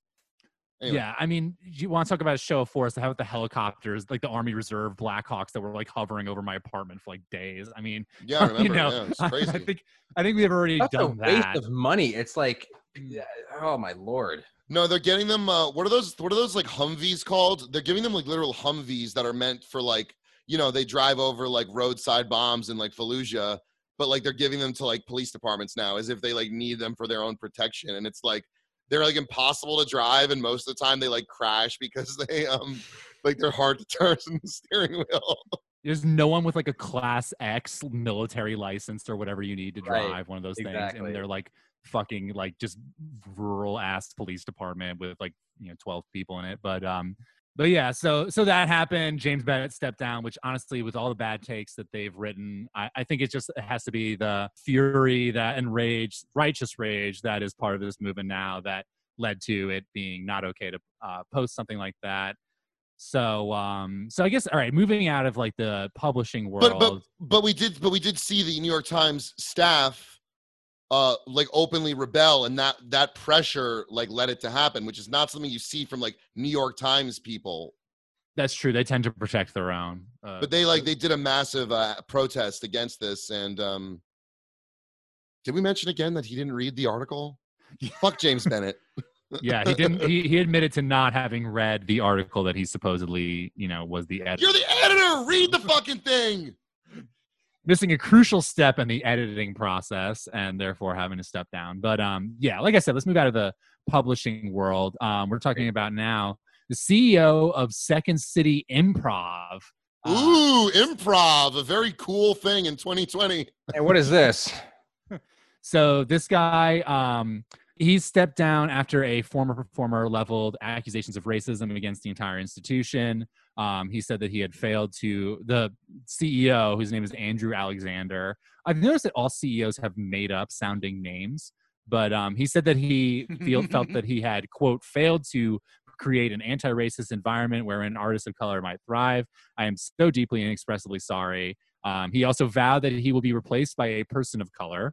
And yeah, so again, Second City was like, legendary with like early Saturday Night Live people like John Belushi, Dan Aykroyd, Gilda Radner. So it is a big deal. It's a big shakeup, I guess. But I mean, like Dan said, how important is improv these days? Yeah, I mean, now it's basically just a place for like, team building classes for corporations and like, people who have too much money to like take classes because they think they're going to get like and I know the show's over, but it was a thing that people would join UCB thinking they would get on the show Veep. Like that was like a thing for a while. Crazy serious. Yeah. It's like a pipeline to like stardom or some shit. No, people paid thousands of dollars thinking that they were going to get on TV to do like bad improv classes. Really quickly, what is the one on Doja Cat? Oh. I know you know this one too, so I'd like to hear your take and then Sam's take. Yeah, I don't know. Just like, honest to God, I am like so not in that loop anymore. Like my musician of choice is like random ass fucking trance producer who made one song in 98 and then just went off the face of the earth. But just kind of like, saying the N-word hard R and like really just offensive anti-black statements and sentiments that contradict you got famous for reproducing things, dances. She was just doing like Nicki Minaj's act, right? Right, exactly. But you can't. Oh man. Yeah, Doja Cat, like you're saying, Ian, is like not. I don't know. She's like one of these people where I think she's like an Instagram account that also happens to produce music. It's not like she's first and foremost a rapper. Oh, agreed, 100%. Yeah, but she so like her most famous songs are like songs that like people do TikTok dances to. She has a song called like "Say So," but so the full story is that this is also not really related to the George Floyd stuff, but it is kind of funny. The full story is that she said that if her song "Say So" went number one, that she would show her boobs on Instagram, and when she did not do this, men were outraged and men started doing research on her, and it turned out she had been in all of these like chat rooms that were frequented by like incels and like white supremacists. What? And she was basically the like, bitch I'm a cow woman. The bitch I'm a cow woman, absolutely. What? And she was like, that's surprising. She was like saying anti-black stuff in there. She is black. Like her dad is Zulu South African. I think she has an African name, but her mom is white, and she's I don't know. I mean, it's problematic for me to like weigh in, but she's very light skinned. And either way, they she has kind of like a white lady voice too. So I think people were already like questioning like where, how much of an black experience does she have. But, like, I'm not qualified to weigh in on that. But either way, she was like, she was kind of like being buddy with these white people. Again, like already like people questioning how committed she was to black issues. And also she has a song from back in the day called Didn't Do Nothing, which is what conservatives say that black people who are shot by the police say afterwards. It's like a slur against them, similar to like when they like the "we was Kangs" kind of myth or memes and stuff. Yeah. Not great. She's had this like edgelord kind of like white supremacist, not quite ironic racism stuff that got her canceled. But as far as I know, I mean, we can kind of evaluate how actually canceled some of these people are. I think her music is still selling, and if you broke it into normie culture on that level, I don't think these people like follow online discourse that much. So she'll probably be fine. No, that's why most of the people on the list were kind of like, I think they're kind of people who are pretty like mainstream, but like not like maybe the most popular. But we have a few that are. Okay, let's talk about Terry Crews. What did he say? He always says dumb shit. Yeah, phew. So Terry Crews tweeted, it's always disturbing when you see these tweets that are like rightfully become controversial, but you see how many likes there are on them.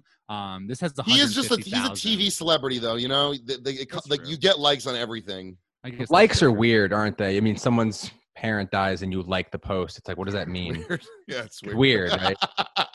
But like when I post like some like Black Lives Matter thing and it gets no likes, I'm like, yeah, maybe it shouldn't get likes. Yeah, right. Yeah. Anyway.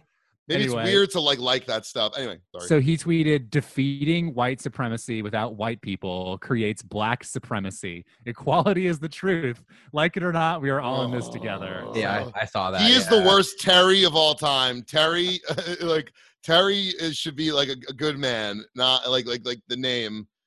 But Terry Crews, I think he is just a rich fuck who doesn't give a shit about anyone. He just wants everyone to shut up, and so he can just keep making money on his dumb cop TV show.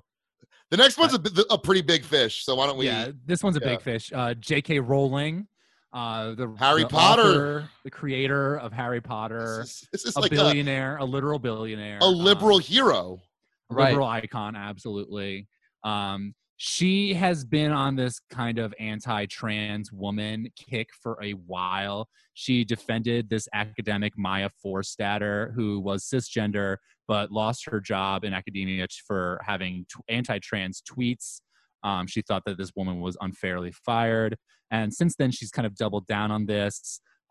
She defended some of her recent comments with this like 4,000 word blog post explaining why she's a transphobe, but I think it hinged on like her sharing an op-ed and saying like we need to talk about like the difference between like women who menstruate and ones who don't, which is very weird and fucked up line of stuff. The funniest Yeah, thing for that's like the turf. Like, there's so much to unpack there. I don't think we have time to do it right now. But it like trans exclusionary radical feminist. right. Yeah, just for those who don't know, it's a sort of like white lady thing where they just detest trans women.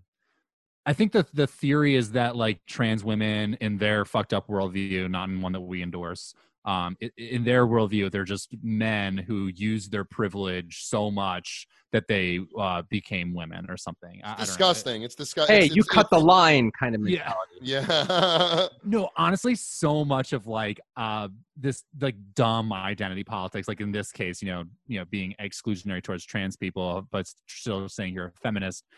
So much of that is like, oh, I'm in, like, you're trying to cut me in line. I think it's a very apropos metaphor there.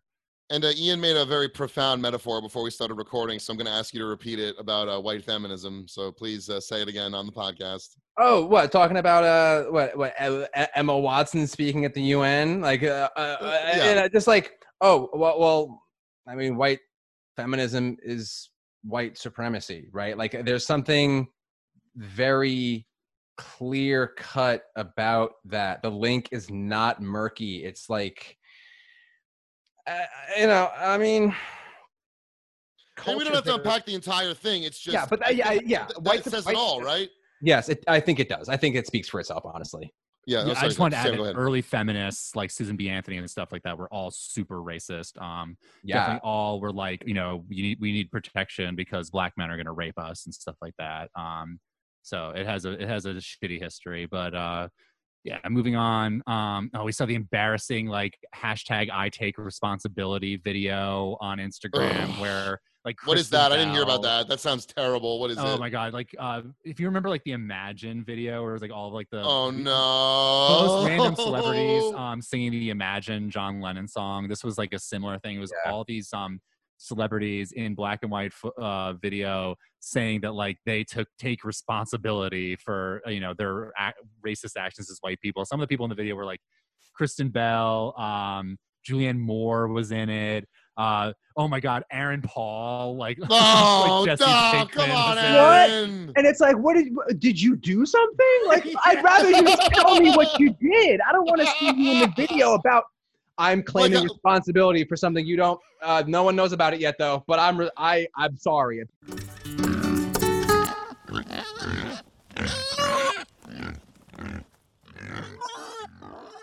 Didn't Wahlberg like beat up an Asian man at one point, like almost blind him? So like, I'd almost. Wahlberg has a whole hate crime section like of his Wikipedia page. Oh god! All against Asian men. Yeah, you're right. What? No. All right. Jeez, I can't even unpack that right now. That's a lot. Yeah. Okay. So Christopher Columbus has been canceled for a long time, but they were ripping down his statue, so I added him to the list. Dave Rubin had a really stupid tweet about it. Do you remember? Oh my god, yeah, he was like talking about the episode of The Sopranos where they talk about they do like Italian identity politics, and they're like episode. Really mob episode. Guys are defending the like Columbus statue from like Native American protesters, and then like Furio's like, oh, he was North Italian anyway, he was racist towards my kind of people, towards Sicilians, because he's like actually from Italy and has a connection to it. But yeah, apparently Dave Rubin didn't get the point of the episode at all. Oh, for the Sopranos heads, also the Silvio like getting mad at everything. It was gonna be Paulie, but Paulie, the Tony Sirico, was like had surgery that week or something, so they rewrote it for Silvio to get really mad. Just a fun Sopranos fact. Yeah, fuck Christopher Columbus. Christopher Cuck Columbus, more like it. Ice Cube hates the Jews. Let's talk about it. Yeah, he's just been sharing. I saw him share a picture of this mural where it's like multiple like known Jewish financiers, like like the Rothschilds and stuff, like sitting around. What the like fuck are you doing? You have like pyramid. Millions of followers. What are you doing? I don't know. It's I always think, like, someone like that. It's never someone who's like a pretty big celebrity. It's someone who's like, oh, a lot of fucking people know who this person is, and a lot of fucking people have been like really inspired by his shit over the years, and they'll probably still fuck with him, but it's just like, dog, dude, just keep your money and shut the fuck up. Say that to your spouse or to someone on the phone. Like, come on. Yeah, I mean it's pretty bad, and like he's had a history of Now it. we know. Now you're fucked. Yeah, I mean, there's a Daily Beast article. I don't love the article because it uncritically says Jeremy Corbyn is an anti-Semite, which is patently untrue. Jeremy Corbyn is the ultimate boy, and he loves the Jewish people, and that is a smear. And the Daily Beast can suck, but they do expose people because they don't give a shit because they're a tabloid. Let's continue. No, oh my God, the Jeremy Corbyn one was so funny because they were literally saying that he gave this one person was saying that like Jeremy Corbyn was an anti-Semite because he gave someone a copy of A Christmas Carol, and it's like, and they were like, you know that Charles Dickens was a noted anti-Semite. I was like, all right, this is a serious reason. I didn't know that. I'm a Jew. I have the book. So continuing with like in the accidental anti-Semitism corner, we have, or maybe not so accidental, who knows? Chelsea Handler, Jamila Jamil, my absolute fave, and Jessica Chastain all shared videos of Minister Louis Farrakhan of the Nation of Islam. Farrakhan! When they talk about Farrakhan, call me a hater. You know what they do? Call me an anti-Semite. Stop it! I'm anti-termite.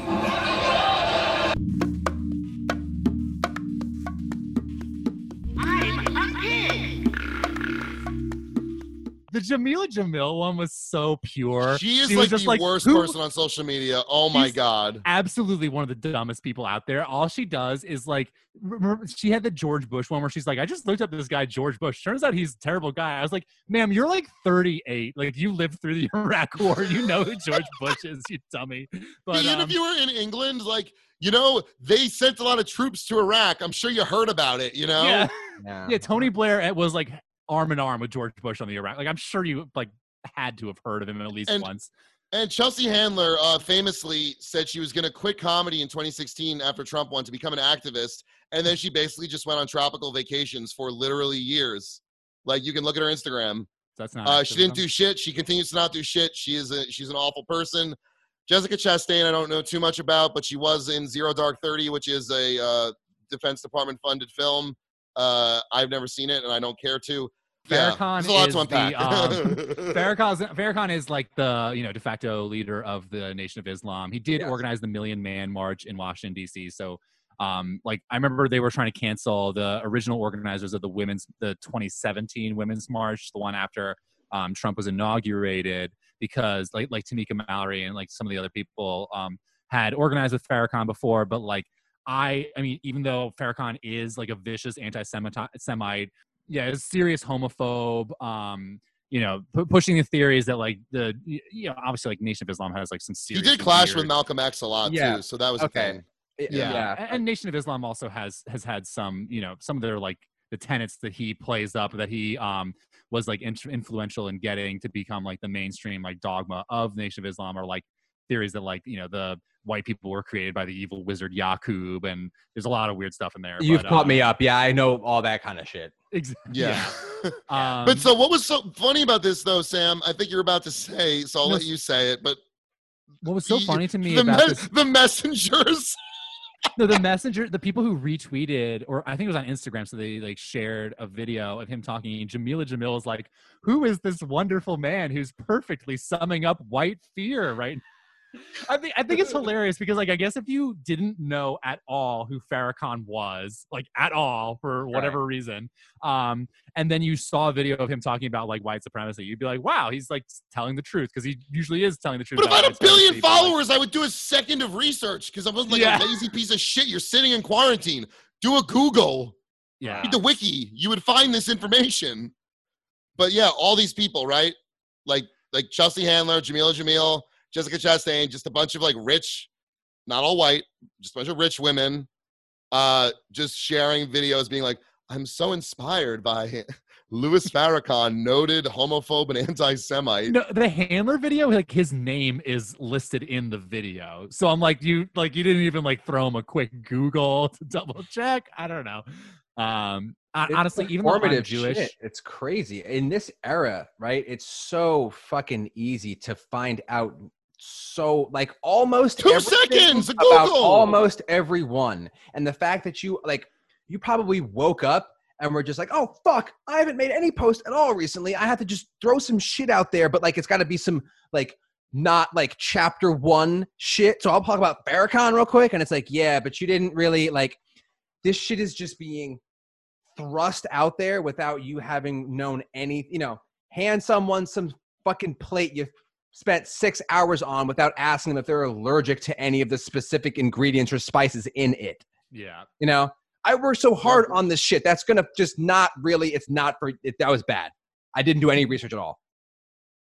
No, but I think it's kind of how, honestly, I think we're all guilty of that at some point. Oh yeah. But it's like when you make dollars. Yeah, but when you make your bread on your fucking Instagram, maybe like do a Google. Anyway. Right. We have to talk about Matt Gaetz and Nestor. So Sam, please. Okay, so Matt Gaetz, just his insane. I think I would say a blockhead. Like he looks so strange. He does look like a block. He looks kind of like a stereotypical bully from like a cartoon. Now, but, are you familiar with Matt Gaetz? I'm looking at this right now. This is like the White House version of when like Drake had his whole like son controversy, like the Adonis. Yeah, this is like that, but for like the political world. Yeah. And honestly, man, I'm so like, dude, colorism in the Latin community is like ridiculous. This shit is not, this doesn't mean a goddamn thing, dude. Yeah. Right. So the story is that Matt Gaetz, who I think is like, he's a representative from like Florida, very chaotic, very far right. I remember he was doing one of those like storm the Senate to demand, I don't know, like we cut taxes. We or, share like, no stop- blood. Yeah. stop, Reduce the like, funding deficit or welfare I'll or bring my something. assault rifle. Yeah, something like, I don't know. He's one of these like performative idiots. He's he buys into like the Trumpian kind of rage that, or whatever. And he had this bizarre tweet where said he was revealing his like son of color who was a Cuban man. He's like, of course he came here legally. He's not an illegal immigrant, but oh boy. Supposedly they had the Nestor had been like his staffer at one point, and people were like, this is the first anyone's ever heard of Matt Gaetz' son, who also appears to be around the same age as Matt Gaetz. Matt Gaetz is not old. He's a young politician. So it's entirely unknowable. I like it mainly because of the memes people have done, like using the exact text from his tweet and sharing a picture of like the Eraserhead baby or something like that. Yeah, that Like, one. This That is one my killed son me. that I'm very proud of. That's good. So yeah, Matt Gaetz and Nestor, you canceled. This next one, I just want to. We'll be very brief because I don't think we can give this enough time that it deserves. But like, I feel like just with everything going on, women have been more able to speak up about experiences with celebrities. Just 3 that were some of the biggest ones that have been Me Too'd, let's say, are Chris D'Elia, Ansel Elgort, and Justin Bieber. Chris D'Elia is accused of basically grooming hundreds, like this was his whole thing, grooming young like teens to have sex with him. Justin Bieber similarly forced someone to go into bed with him, a woman, and then said that if she told that there would be consequences. Ansel Elgort, he's been accused of sexual assault by, I believe, a 17-year-old. So I don't think these allegations would have come out necessarily, not in this moment in history.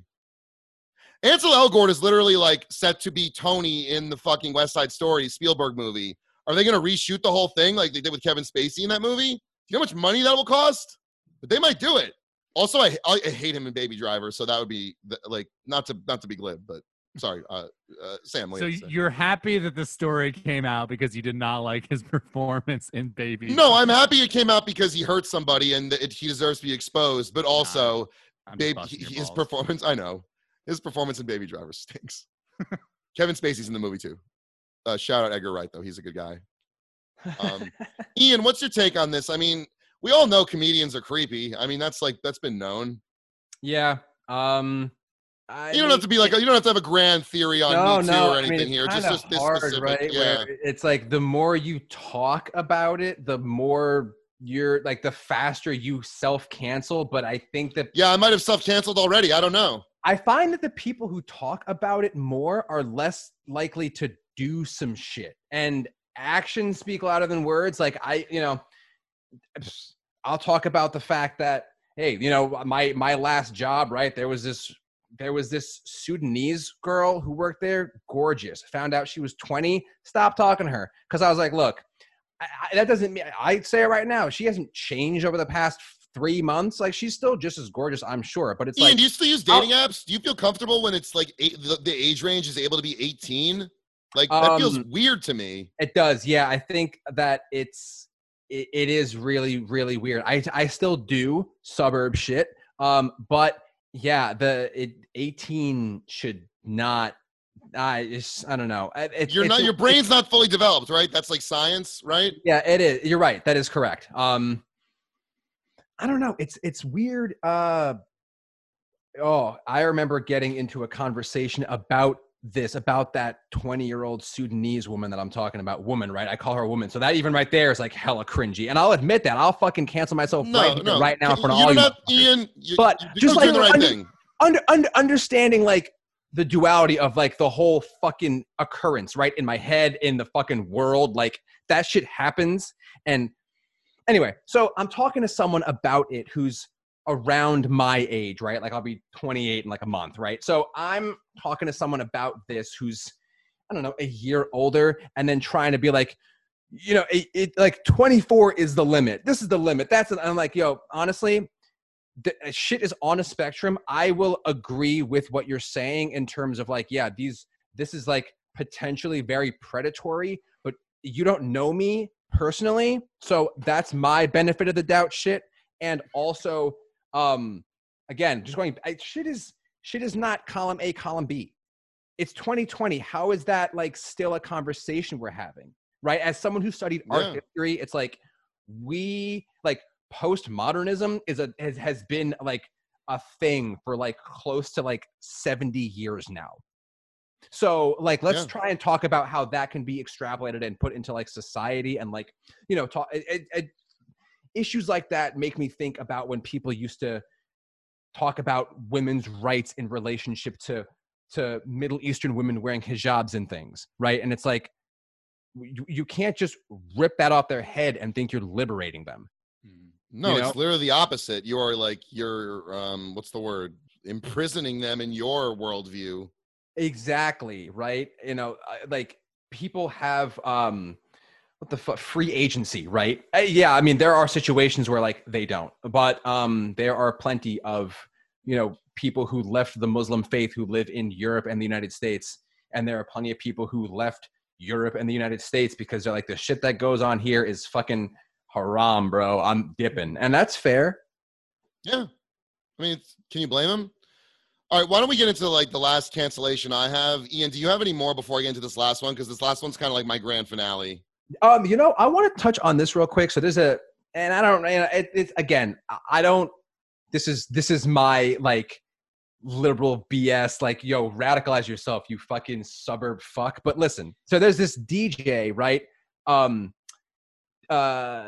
British DJ, been in the scene for many years, Jane Fitz, got a lot of great sets. I mean, really prolific, right? One of my friends who's a DJ at one point told me that one of the relationships he values most in the DJ world is his with her, with Jane Fitz, right? Because, elder figure type shit.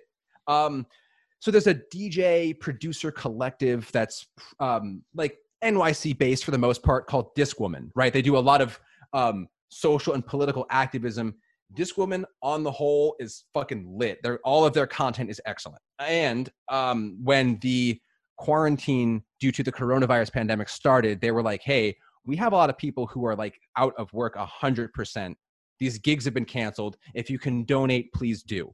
And Jane Fitz was like basically saying some pull yourself up by your own bootstraps. I hate this kind of, I want a handout type shit. I've been a female DJ for like 30 years and I've always had to be as good or better than any male DJ I've been with, but then completely glossing over the fact that like, I'm pretty sure you play a lot of like black music. So what are you going to just like not support? Like at some point, someone who's currently disenfranchised might make a song that you think is a banger that you play at all of your sets and that you make a lot of money from playing. Like it all What's is. the ethics of that, of like sampling someone who's like, if you're a famous person, like not to go too deep into it, but just like is that something people like, or is that something people are like feel fucked over about? It's a very fine line. There was I haven't heard any activity from this specific record label.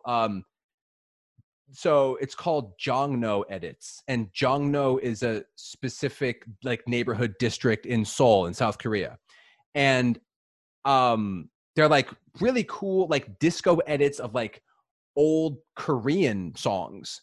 At the time it was like groundbreaking shit. Like, whoa, this is really cool. I've never heard like disco edits of like, you know, Korean folk and like early 70s, like their equivalent of disco, right? Come to realize the label is headed by some French guy, and the label has since basically been canceled, right? Because it just seems too like, it's too fetishizy, too armchair, like I'm looking in, and it's not like this is coming from the community, and it just seems kind of lame now. Actually, now that I know that this is where it's all coming from, you know. Yeah.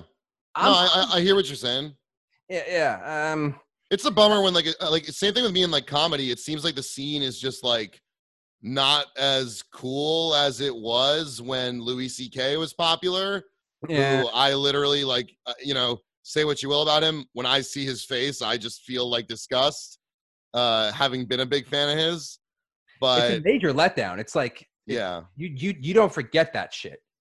Yeah. So I don't know.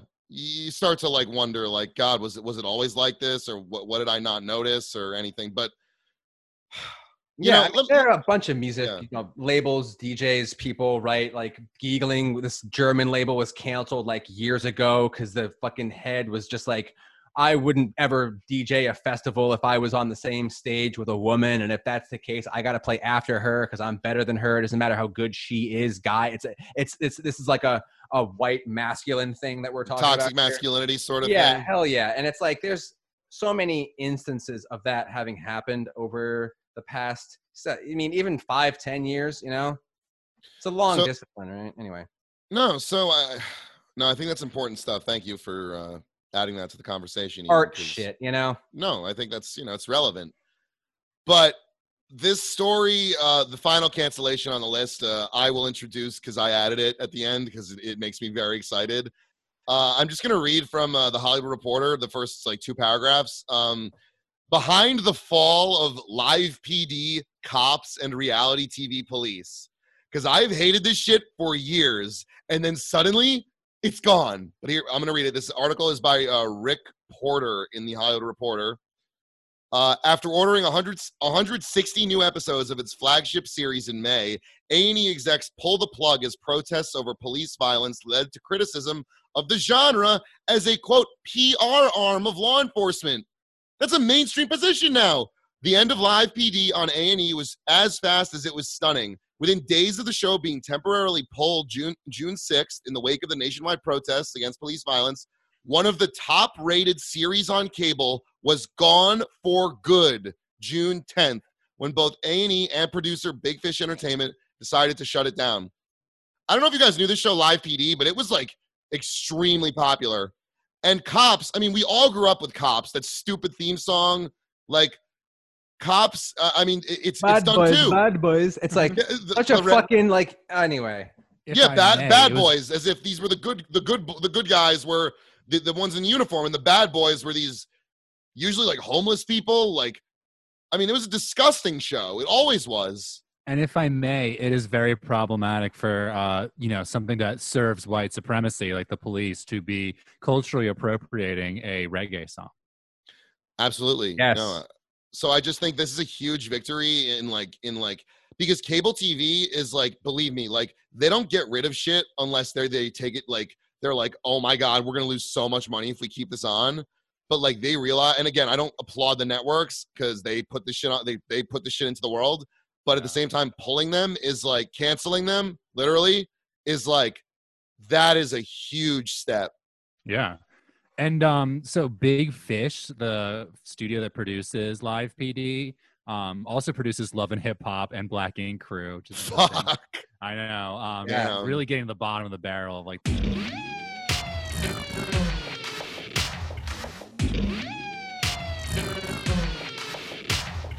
No, but another piece of this cancellation is it's not just the tone of it clashing with the kind of sentiment of the day. It's also that they're apparently Big Fish destroyed unaired footage allegedly showing the 2019 killing of Javier Ambler in Boston, Texas, which is another part of the reason for So they were shooting, and then being, they were shooting the show, and they had footage of a police murder. Yes, supposedly. And so, I mean, if we're talking about these being propaganda, hiding that footage is almost as crucial as showing the footage that they do show. Oh, and on those shows, let me also tell you this: they would often trick people into signing TV releases by saying like, "Here's a release," and they would think like, "Oh, that means I get out. That means they let me go." Yeah. But they would literally like trick fucking like, you know, people who were homeless or addicted to drugs or, you know, have gone through like sexual violence or any number of things, like the people who cops target, mostly Black or Latino or people of color. And even, you know, poor white people too. They would lie to them and get them to sign a TV release, and then they'd be humiliated on television at the worst moment of their life. And if you're interested in this, check out the podcast by Dan Taberski, who did the Richard Simmons podcast, Missing Richard Simmons podcast, and it's called Running with Cops. It's 6 episodes. It's really quick, and you'll understand how insidious all this stuff is. I think we should move into story time, Sure. which we're going to bring back for today.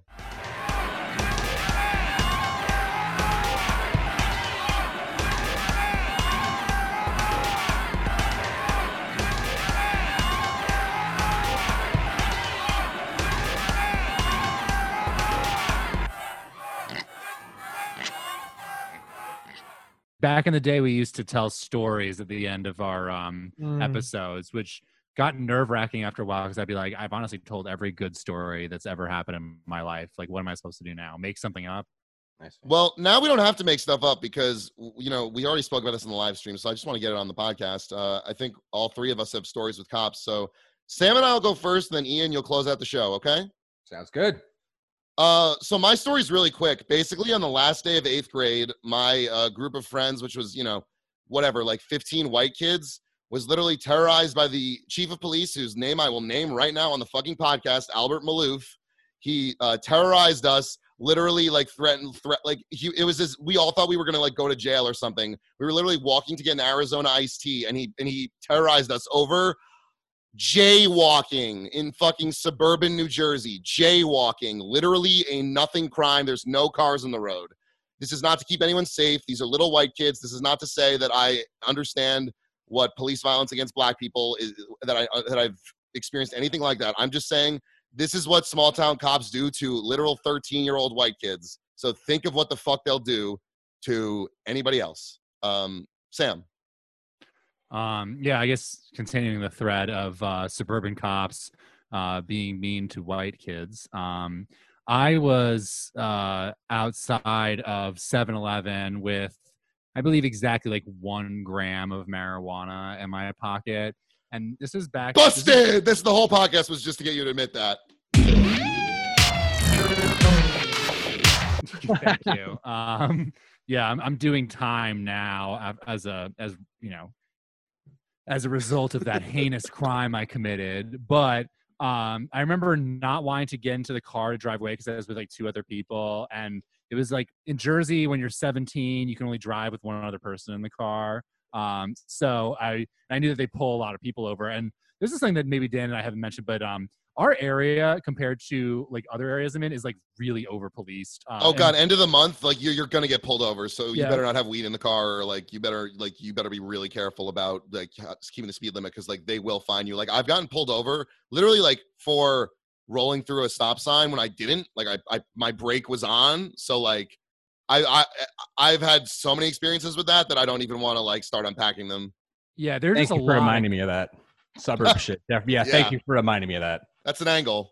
No, definitely. I mean, even compared to like, you know, living in DC, supposedly the most heavily policed city in the country, I like I remember seeing just so many more cops in Jersey, and even to this day, like my mom tells me about she has like a bunch of like liberal bumper stickers and stuff, and she gets pulled over way more frequently than you would expect. Like at least like once every like 2. Wait, your mom, who's Yeah, like my mom has like drives in like stickers. the yarn mobile? Yeah, literally the knitting mobile has like knitting bumper stickers and stuff, and gets pulled over all the time.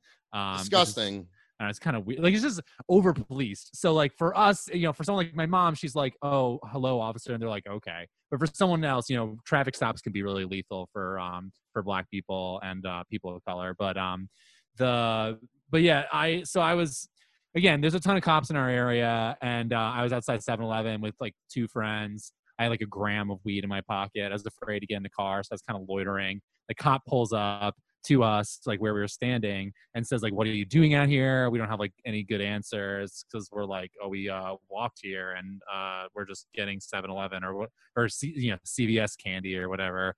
And they eventually ended up searching us, which I mean, they had like no real reason or right to do, but you can't really. When you're a kid, you're not going to say no, right? Because then they're going to just I'm like 17. Also, slam your head against the wall. Even if you're an adult, like, what are you going to say? Like, give me a warrant? It's just going to, like, at a certain level, especially if you're not white, you're going to think like, this might just piss the cop off more, and then they might just, then they might really escalate. So I don't know, you end up complying.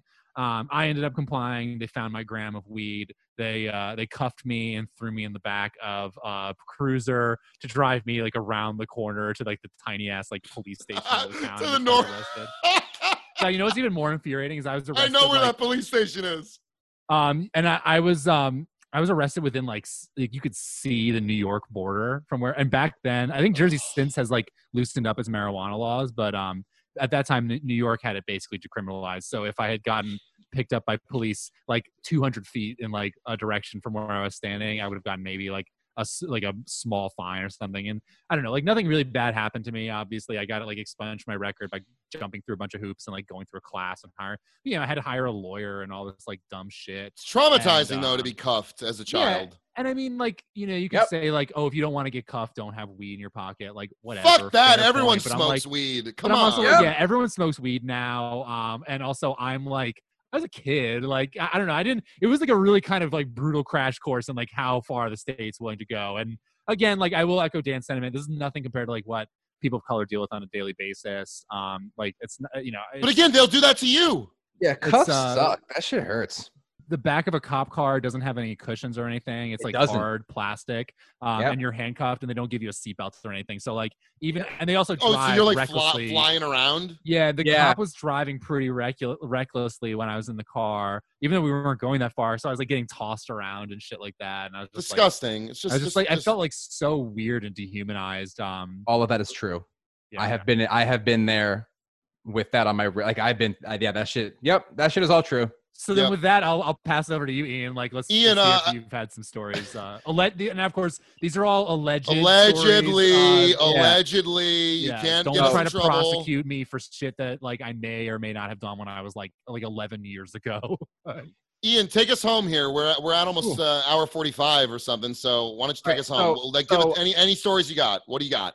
Allegedly, at one point, I think. No, I'm kidding. So I'm driving around, right? This is I'm visiting. I'm trying to think of a good like, I'll say this one, and then that one, and then that one. All right. So I have a few more than we do. So I'm hanging out with some friends of mine. Haven't really hung out with them in a while, but back then I was their buddies. It's an apartment in Harlem. Light-skinned Latino man, a white man, and an Asian man, right? And I'm at this apartment, buddies of mine, 2 other white guys and a black guy, right? So it's a nice little stew we have going on. I, along with the 2 white guys who did not live at this apartment in Harlem, go with the 3 residents of this apartment stayed in their apartment. I'm hanging out with some other like Rockland County people. Like we're all visiting our friends kind of shit at the same time. Like it's just carpool type shit. The person who drove was like, yo, let's go like, smoke a J, cruise around. This is like up in Harlem on the west side. So it's kind of by all of like that elevated Parkway shit, like 135th kind of zone. So it's a little more like affluent suburban type shit, but it's just kind of like that one avenue for a little while.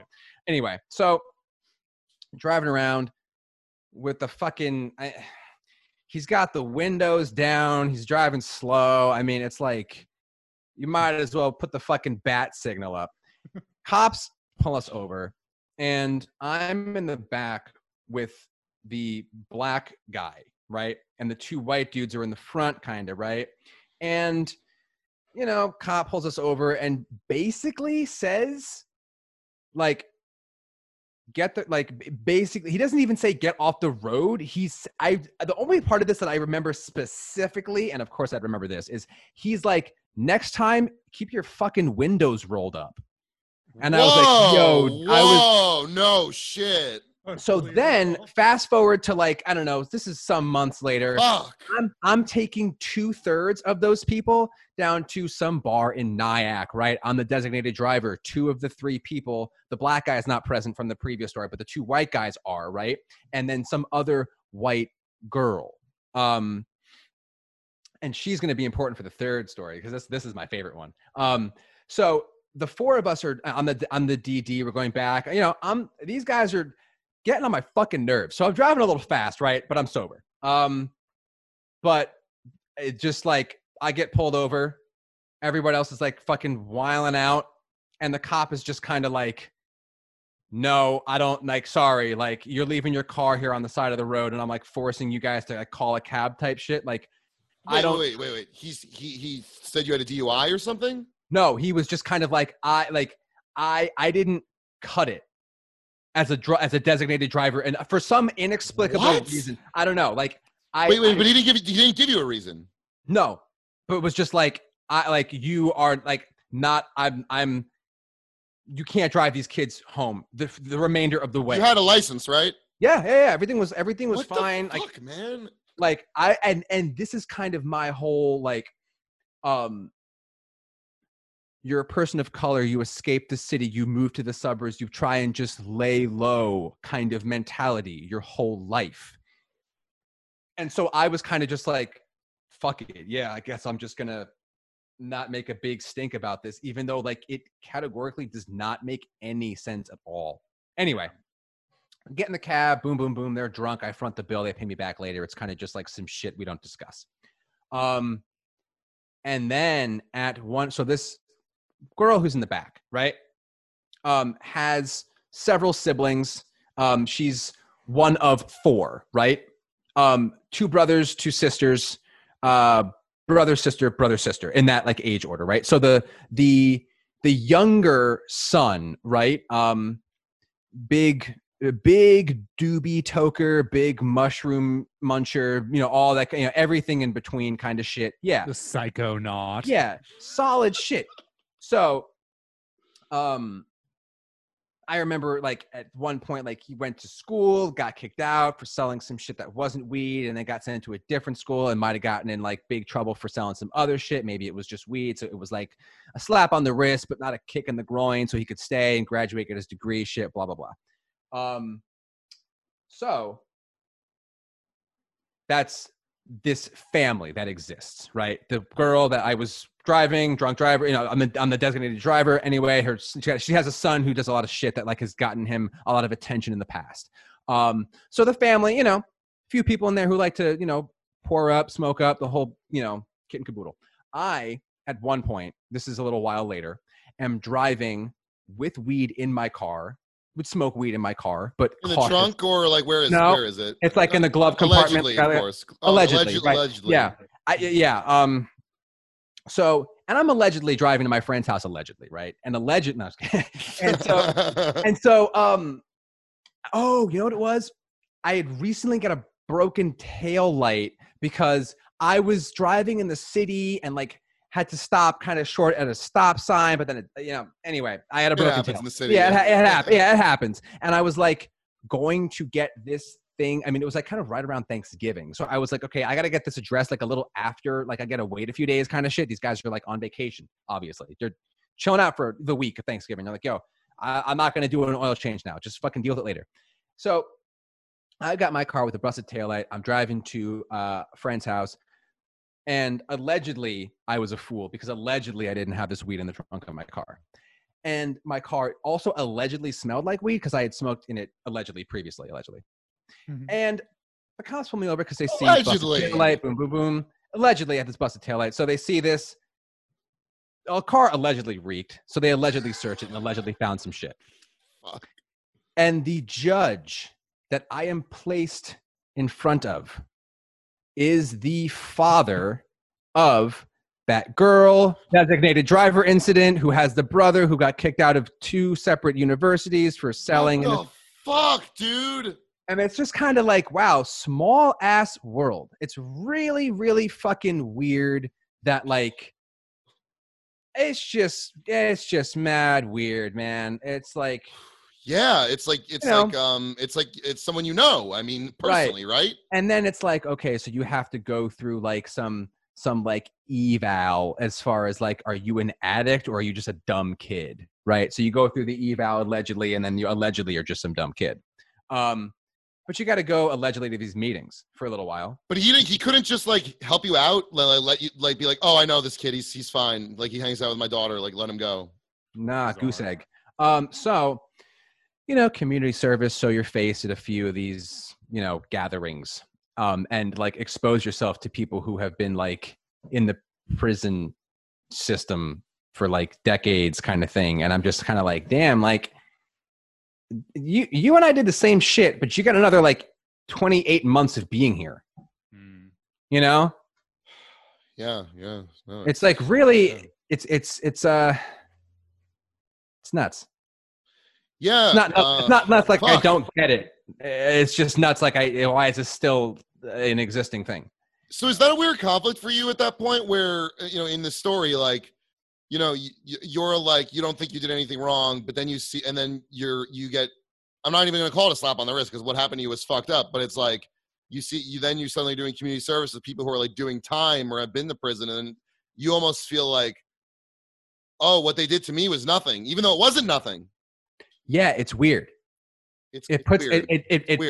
it puts suffering in context that it should never be in, because it's that's not scare tactics. That's like I don't know, chalk that up with waterboarding, obviously below it, but it's like that kind of shit is not cool. It's never been cool. That's why I think like cops are fucking like terrorists in a way. That's like by definition.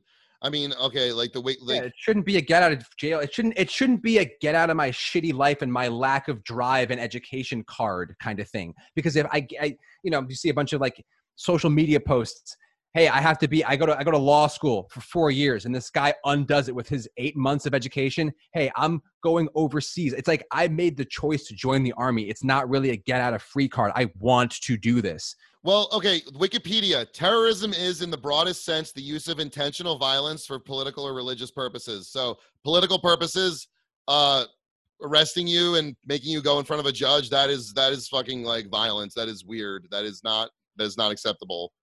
No matter what your fucking car smelled like, it's fucking insane. They And, treated me nicely because I wasn't seasoned. Right. So, okay, if you were like a regular, that they picked up, they would probably not be as chill. Gavel on table or whatever the fuck the metaphor is, right? And it's like the first thing that comes into my head is like, didn't Bill Cosby say something about like there are good upstanding black men and then there are other expletives? And I'm just kind of like, this is like some like diluted that happening to me right now. It's fucking weird. Yeah. Yikes. No, the Cosby actually, the Cosby. And I was like, apt, like they see me, I'm not seasoned, and they're like, now what do you say? Allegedly. Yeah. Well, Ian, if that's the end of the story, I thank you for opening up and sharing it on the show, because that's I think important for our listeners to hear. Thank you. Yeah. I mean, little things too. They used to be a groundskeeper at my private high school in New Jersey. I mean, this is really more of like school shooting kind of response. But I'm sure I'm sure a lot of people of color saw this as like, this opens a door to some questionable shit, right? How that's like, we no longer have like a groundskeepers. There's no like 3 or 4 of them. Now there's just like a cop on campus. Yeah, and it's like just having and we had one too, I think, in our high school. I don't think he was armed, but he was like a former cop, and it definitely was a weird vibe. You didn't get the sense he was there to like just protect the kids. You know, I mean, look at the Parkland. They had a deputy, and he fucking stood outside while the shooting happened. So get the cops out of the schools, disarm, defund, abolish. I mean, let's end this. Like, come on. Give the guy who's about to shoot up the school, you know, a few grand and be like, yo, let's sit down and talk about why the fuck you want to do this. And it's like mental health. Really, honestly, it would save lives, right? Yeah. You know, I mean, my dad used to be a like a social worker, and I thank God that he wasn't a fucking cop, because that could easily have happened. Yeah, he was, you know, I mean, yeah. All right, well, I think we should end it there. Ian, do you have anything to plug? Oh, you know what? If you're looking for a Black business to support in Flatbush, hey, I am at Digits by D, D-E-E, Digits by D. Diana Sabio, like, excellent hair and nail tech, and I really applaud anyone who's in that line of work, because with the fucking coronavirus, it's like, I mean, you think about fucking, I don't want to go to a Kohl's and try on some fucking shirts anymore. This person's dealing with hands and feet and grubby scalp all day, and potentially beards and mustaches if she wants to do a guy. And it's like, she's got to change how she works. I mean, that's a huge thing. I mean, she's got like a line of products, like, you know, ethically sourced ingredients, like really interesting shit. But it just begs the question, like, that's, I mean, what is this world going to look like, right? Like, things you take for granted, you know? So support. Well, I'll tell you this, Ian, in Flatbush, right by the grocery store, they boarded up an Old Navy, like with wooden boards, right 2 blocks from my house. So I think that's the attitude they have. They don't give a shit about like small businesses or whatever, small businesses. I don't want to get into that whole thing. Yeah, but, that's another episode. That's But and why don't you plug your Instagram so people can just I am at Pesotizing. Do not ask, I won't tell. PASOTIZING. Thank you, Ian. And of course, you can follow me on Twitter and Instagram at Spaventacular, SPAVENTACULAR. Sam, why don't we plug this new Instagram thing we have? Yeah, I was gonna say, you can follow me on Twitter at Wagstank, WAGSTANK. But you can also follow the show, the Hog Planet Show, at Hog Planet Podcast on Instagram. And we're posting stories. We're gonna post some good content on the grid. We're just getting started. I went out and got pictures of the down statue of Albert Pike, who was a Confederate general who inexplicably has a statue, or had a statue up in DC, which they erected in like 1901, you know, like decades after the Civil War ended. It's kind of weird, but it's no longer there anymore. So if you want to see pictures of the aftermath, I put those up yesterday. Oh, and I also want to shout out, all the music for the show is courtesy of our good friend Joe Baggs. Find him on SoundCloud. He's super talented, and the stuff he makes for the show is incredible. I mean, you're about to hear something from him. So, Sam, anything else? No, I think we did it. Ian, any final words? Thank you for coming on the show. We really appreciate it, and I hope to have you back sometime. Yeah, I want to come back for sure. Happy Father's Day, but love your mothers. Yes, this won't come out today on Father's Day, but that is when we recorded it. So cut that shit. No, I will not cut it. I will leave it. All right, we're done. This is Hog Planet. They're a bunch of oinkers. Disarm, defund, abolish. Bye-bye.